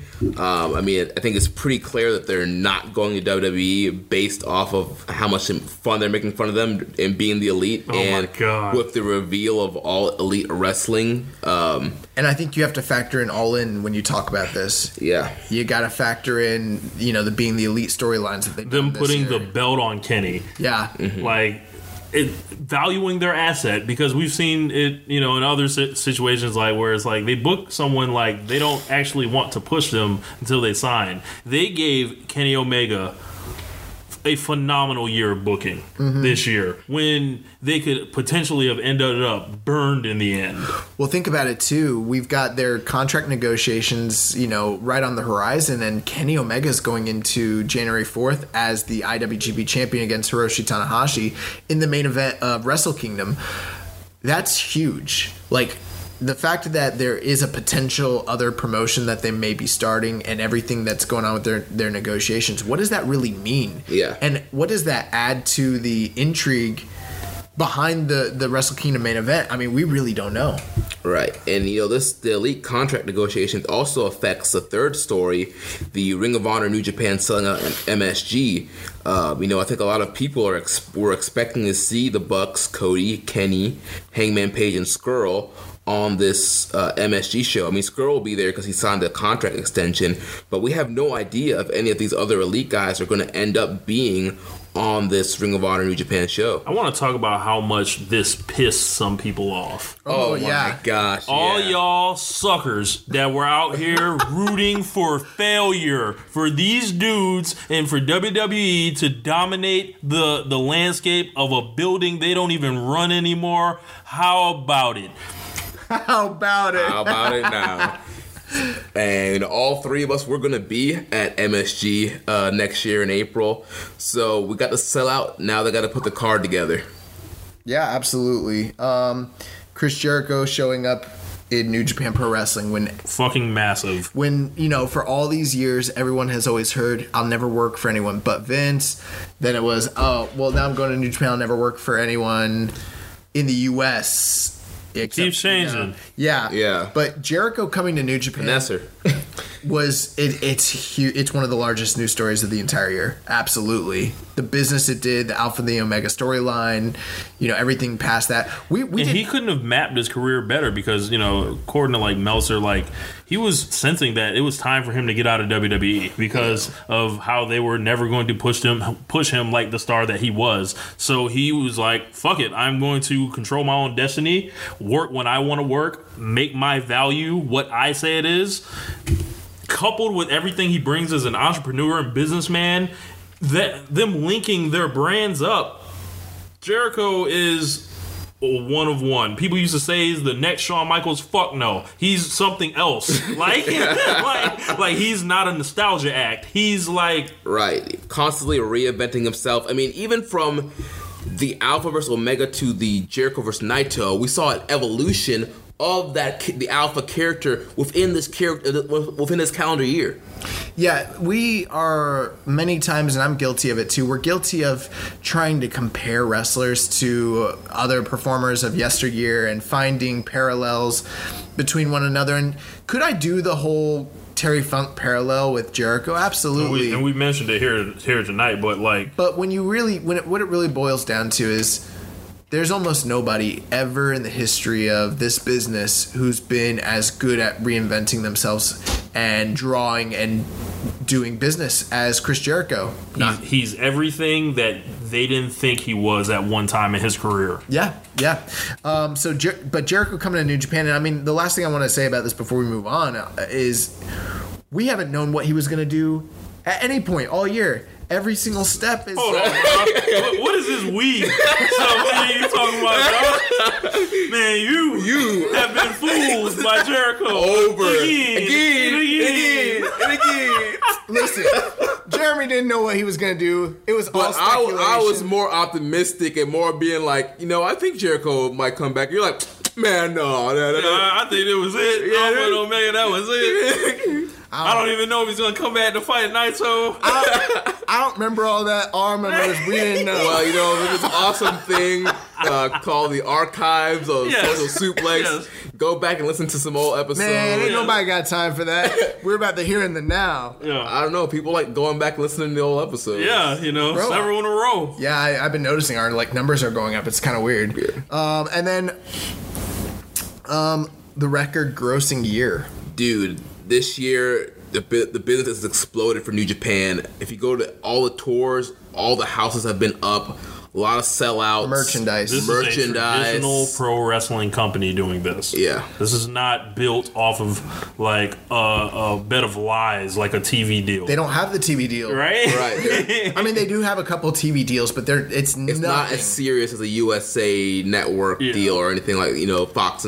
But their expansion with their distribution, the fact that they're getting their show in all these different countries, the fact that they've gone and done tours in different countries, the US, the UK, freaking Australia, the New Japan World subscription numbers. Their subscription numbers are way up. The Access TV numbers are way up. I mean, even the ticket sales for Wrestle Kingdom. I mean, tickets are flying off the shelf now. I mean, it's way better than last year. Business is better than it has ever been from a monetary standpoint with this company. And I mean, it's built off the back of 2017 and 2016 and 2015. Yeah. There's no denying that. But like, the fact of the matter is all these different things that we're talking about with the Elite and Chris Jericho and the boom period. They have so many things like LIJ. They have so Naito. many things. Whatever you want to pick, like all these things it's like a big gumbo that you can just mix in all these ingredients, and what you get is a promotion that is peaking and that is going to be fine,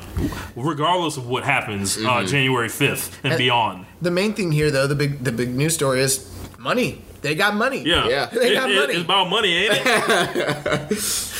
And then finally, the international expansion. So them coming to the U.S., them doing the L.A. dojo, them doing the U.S. shows, them doing the Cow Palace. We got to drive 3 hours and see Hiromu Takahashi. Right, the CEO at the Kenny show. We got to see New Japan at WrestleMania weekend. Yes. Yeah, the Ring of Honor Super Card of Honor show.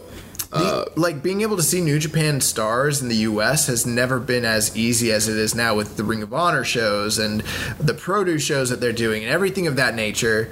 And yeah, they're expanding. And like I mentioned previously, they're getting their television product in other countries, whether it be India, whether it be the UK, whether it be Wasn't there a France? France, yes, there was a France deal. Australia, all these different places, they are expanding. Shibata's head of the LA Dojo. They got plans to do more shows in California. We don't even know what's going to happen next year, but they went from running a one weekend event last year where we thought that was a big deal to this year they ran multiple US shows. With varying degrees of success, but still, they are definitely. And I don't think, I know there are certain segments of the New Japan fan base that are very nervous about the international prospects of the company and expanding into the West, and afraid that New Japan is going to lose its identity. It happens, man. But when you have the international expansion, it affects everything else. It makes Harold May look better. It makes them be able to have enough money to retain someone like the Elite. It draws more sellouts. It keeps motherfuckers like Chris Jericho showing up. And then, of course, what's it lead back to? The money. Right. So, gives you that record grossing year. Yeah, so that's a tough category as well. Great job on these categories. Before we leave, because we kind of glossed over it, and I feel like we'd be doing a disservice to the awards if we didn't at least discuss it a little bit. Most improved. All right, most improved. So once again, the nominees are Cody, Toa Henare, Chase Owens, Hangman Page, Zack Sabre Jr., Sho from Roppongi 3K, Shota Umino, and Switchblade Jay White. So with most improved, we kind of were looking at all these different guys, and it's well, in some cases, someone improved in-ring, but maybe their placement in the company didn't necessarily improve. You know what I mean? Mm-hmm. And in other places, like how could like some people could never improve in ring, but their placement in the company improved. In others, it was business based. So I mean, there were definitely different like criteria by. So for each person, we pretty much were just looking, how did they improve as an individual performer for how it affected them, and to have to like split the difference between who you think was the most performer. Cody, we've depth about him in the other ones, but as far as in-ring work, greatly improved, but as far as a commodity in Japan, greatly improved business-wise. Yep. And then you got Toa Hanare. This guy was a guy that we couldn't stand as a young lion. No. We didn't get him. As Joe Lanza would say, he was a jag. Yeah, just a guy. And then he kind of graduated from the dojo. He started doing his gimmick, and even then we were kind of like, the gimmick is whack. He's whack. Like, get this man off our TV. But then he started having the hard-hitting matches. He started running it with Ishii. He started teaming with Makabe and being spotlight more and having better and better matches and just going out there and just getting better.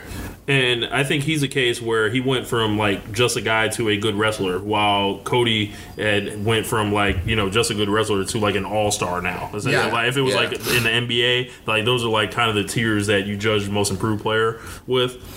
With our next guy, Chase Owens, you could kind of look at him and be like, well, how could he improve? He's been great for all this time. But in New Japan Pro Wrestling, this went from being a guy that strictly was literally the bottom guy who could only literally beat baby faces to where he's been spotlighted this past year. Now, he still isn't considered like a title contender. He's not going to be in a G1 or anything of that nature. But if you put him against Toa Hanare, or you put him up against Dave Finlay or someone of that nature, he's going to beat them. He also has a finisher, that package pile driver that's been put over heavily. And it's very protected. It's protected. Anybody hits with it, they're going to lose. The other thing, too, is like he's not just a prelim guy anymore. Because of his relationship with Kenny Omega and his placement with Kota Ibushi, he's been headlining shows all year long. Mm-hmm. This is a guy who was strictly a prelim guy, 2 years ago. And so Chase, and not only that, because Chase is wrestling in longer matches with more high profile, looks at him, he's getting a chance to showcase what he can do on a higher level. He's always been great, but he's been able to showcase more of that this year. So that's why we kind of have him as one of the most improved, because he's definitely like risen in the ranks when it comes to his stock in the company. I know you guys want to talk about Hangman. He's probably my favorite guy on this list, like of the most improved guys. Literally, I walked by that man at in Lakeland, like during the meet and greet, just walked by him. I was like, he's a big motherfucker, like up close, like, right? And then you just saw what he did over WrestleMania weekend. He had that main event with Kenny, and then he went to the G1 and was like, and you had a great analogy, like, he's Triple H. Like, he's the young guy that is going to be this dude that's going to be important in the future. And he went from good player to borderline star status. Like, I'm not saying you're gonna main event with Hangman or anything like that, but you're gonna put him with any of those dudes on that Wrestler of the Year list, and he's gonna more than hold his own in the match. He will be the B side of the match, but he will be in the match. Like, right, and it's a guy, man. We've been singing Hangman's pages praises all year, and just he goes out there every. Doesn't matter if it's a multi-man World Tag League, G1. He goes out there and busts his ass every match and works his hardest to have the best match he can. He's a guy that when he's in matches with bigger stars and, more prominent people, he shouldn't shine, and he always shines. Mm-hmm. He always shines. He has the best moves, the coolest, hot tags, movesets, that sort of thing. And in a company where wins and losses matter, you want to talk about most improved, he went into the G1. Yes, he had a losing record, but he beat Makabe. He beat Minoru Suzuki clean. He was elevated to the point that he was actually in the G1. Yeah. A year ago, he would never have been in the G1. Yeah. Now he's in a tag team with Yujiro, and he's like the A side, when the year before he was like the B side. Yeah. So not only has he improved as an in-ring worker, but and not only that, he's over. Hangman Pagey. Yes. And he got music. Yes. Right? So, this has got to be one of the favorites when it comes to this sort of thing. I just wish he dropped, like, the rope. Yeah. For my own reasons, but, you know. And then our last couple guys. So you got Zack Sabre Jr., who we've talked about extensively, but the reason he's here is because this is a guy who went from being at the Never level to he's at the IWGP level. Like, I could see Zach winning the belt sometime next year. I could see Zach winning this award right now. So Sabre's case is like him going from a good wrestler to like superstar. Exactly. So like yeah. that next tier, like you know, and he's a wrestler of the year candidate. So yeah, he was a guy who that's was the biggest leap I see. He's a guy that like last year was sort of like an outside Noah, you know, sort of, you know, they brought him in and he was sort of like just an attraction, just like a, you know, like a new act to sort of add. And yes, he was getting big wins, but he was not being showcased. He wasn't impacting the culture. Yeah, he wasn't moving the culture. He wasn't moving things. And then suddenly, like, he went through that New Japan Cup and he beat all the aces. He's the ace killer. Yeah. Like, he took down Sonata. He took down Naito. He took down Ibushi. He took down Tanahashi in easy fashion. So, I mean, this is someone who they've definitely elevated and who's improved. And then the last two, you've got Shota Umino and you've got Sho of Roppongi 3K. Actually, I got Jay White too. Yeah. Oh, my bad. And Jay White. So with Sho, we've talked about him extensively as well, but just the fact that, like, you know, a year or two ago, he was a young boy. Now he's, like, right on the cusp of, like, I could see him being an IWGP challenger this coming year. Yeah, I mean, I wouldn't be surprised if Sho does get that breakout moment and get that title shot. He's the one guy that, like, there's lots of people who had great Best Super Junior runs, but when you talk about him, I think with his Best Super Junior run, it was like he had the breakout performance of everybody in that tournament. Yeah. Shota Umino, he's been pushed as the new ace of the Young Boys since Kawato-san went on excursion to CMLL. He's constantly, if a Young Boy is going to be on the card, it's going to be Umino with a multi-man matches, him against another Young Boy. He's, you know, being pushed, like I said, as the ace, as the new top Young Boy. I expect him to go on excursion some point next year. I mean, he's the kind of the guy they're getting behind. If he's not this year, he probably will be on this next year. Right. And last but not least, keep in mind, we keep mentioning last. It might seem mentioning him last because IS or something of that nature. It's because of his last name, in order. Jay White absolutely has a shot and might even be the likely winner of Most Improved of the Year. This is a guy who, in the beginning of the year, we were all down on him. We're like, give him some time. And by the end of it, halfway sold on him. And I'm expecting to have a great match with Okada in the Dome. Not only has he improved over the past year from what he was as a young lion, through the course of the year, we've literally seen him improved in his character work. This just gets it. Yes, he has all-time great performance, but we've seen him grow as a performer on the main event level. We've seen him become a guy who was unsure of himself against Kenny Omega to where he's holding his own against Tanahashi and Okada in these, you know, main events. He's got to be one of the most past year, and became a star. So the thing about Jay White, right? If you look at Wrestle Kingdom last year, he was like the third match from the top, like with Tanahashi. He's still the third match from the top here, but it's totally different now. Totally different. Like, it feels like he's there for a reason rather than just obviously that's going to be a return from excursion, but this actually feels like there's weight underneath him, and I think he's built a certain amount of equity with people for as much as I don't dig him personally, where I think he will get a lot of people for him looking at that year and just all the cool stuff that he's been involved in, and just I don't know if he's in the right spot time, but he's got a chance to. If Jay White had better matches this year, he'd absolutely be one of the candidates for Wrestler of the Year about it. Definitely. And as for improvement, I mean, we've seen him strides. Like, this was about ultimately great matches. So he's doing anything else. Like, he's moving in a different way. But he puts the matches together.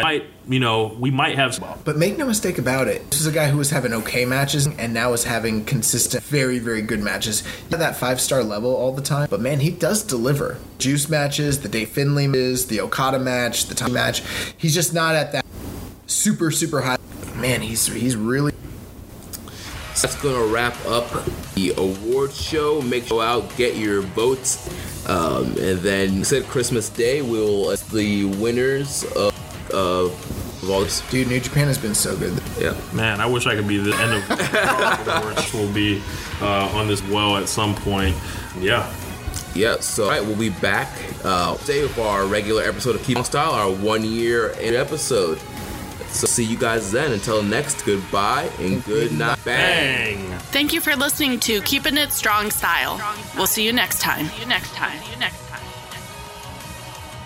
Say goodbye to your credit card rewards. Greedy corporate mega stores, led by Walmart and Target, are pushing for a law in Congress to take away your hard-earned cash back and travel points to line their pockets. The Durbin-Marshall credit card bill would enact harmful credit card routing mandates that would end credit card rewards as we know it. If you love your credit card rewards, tell your lawmakers, hands off my rewards. Tell them to oppose the Durbin-Marshall credit card bill.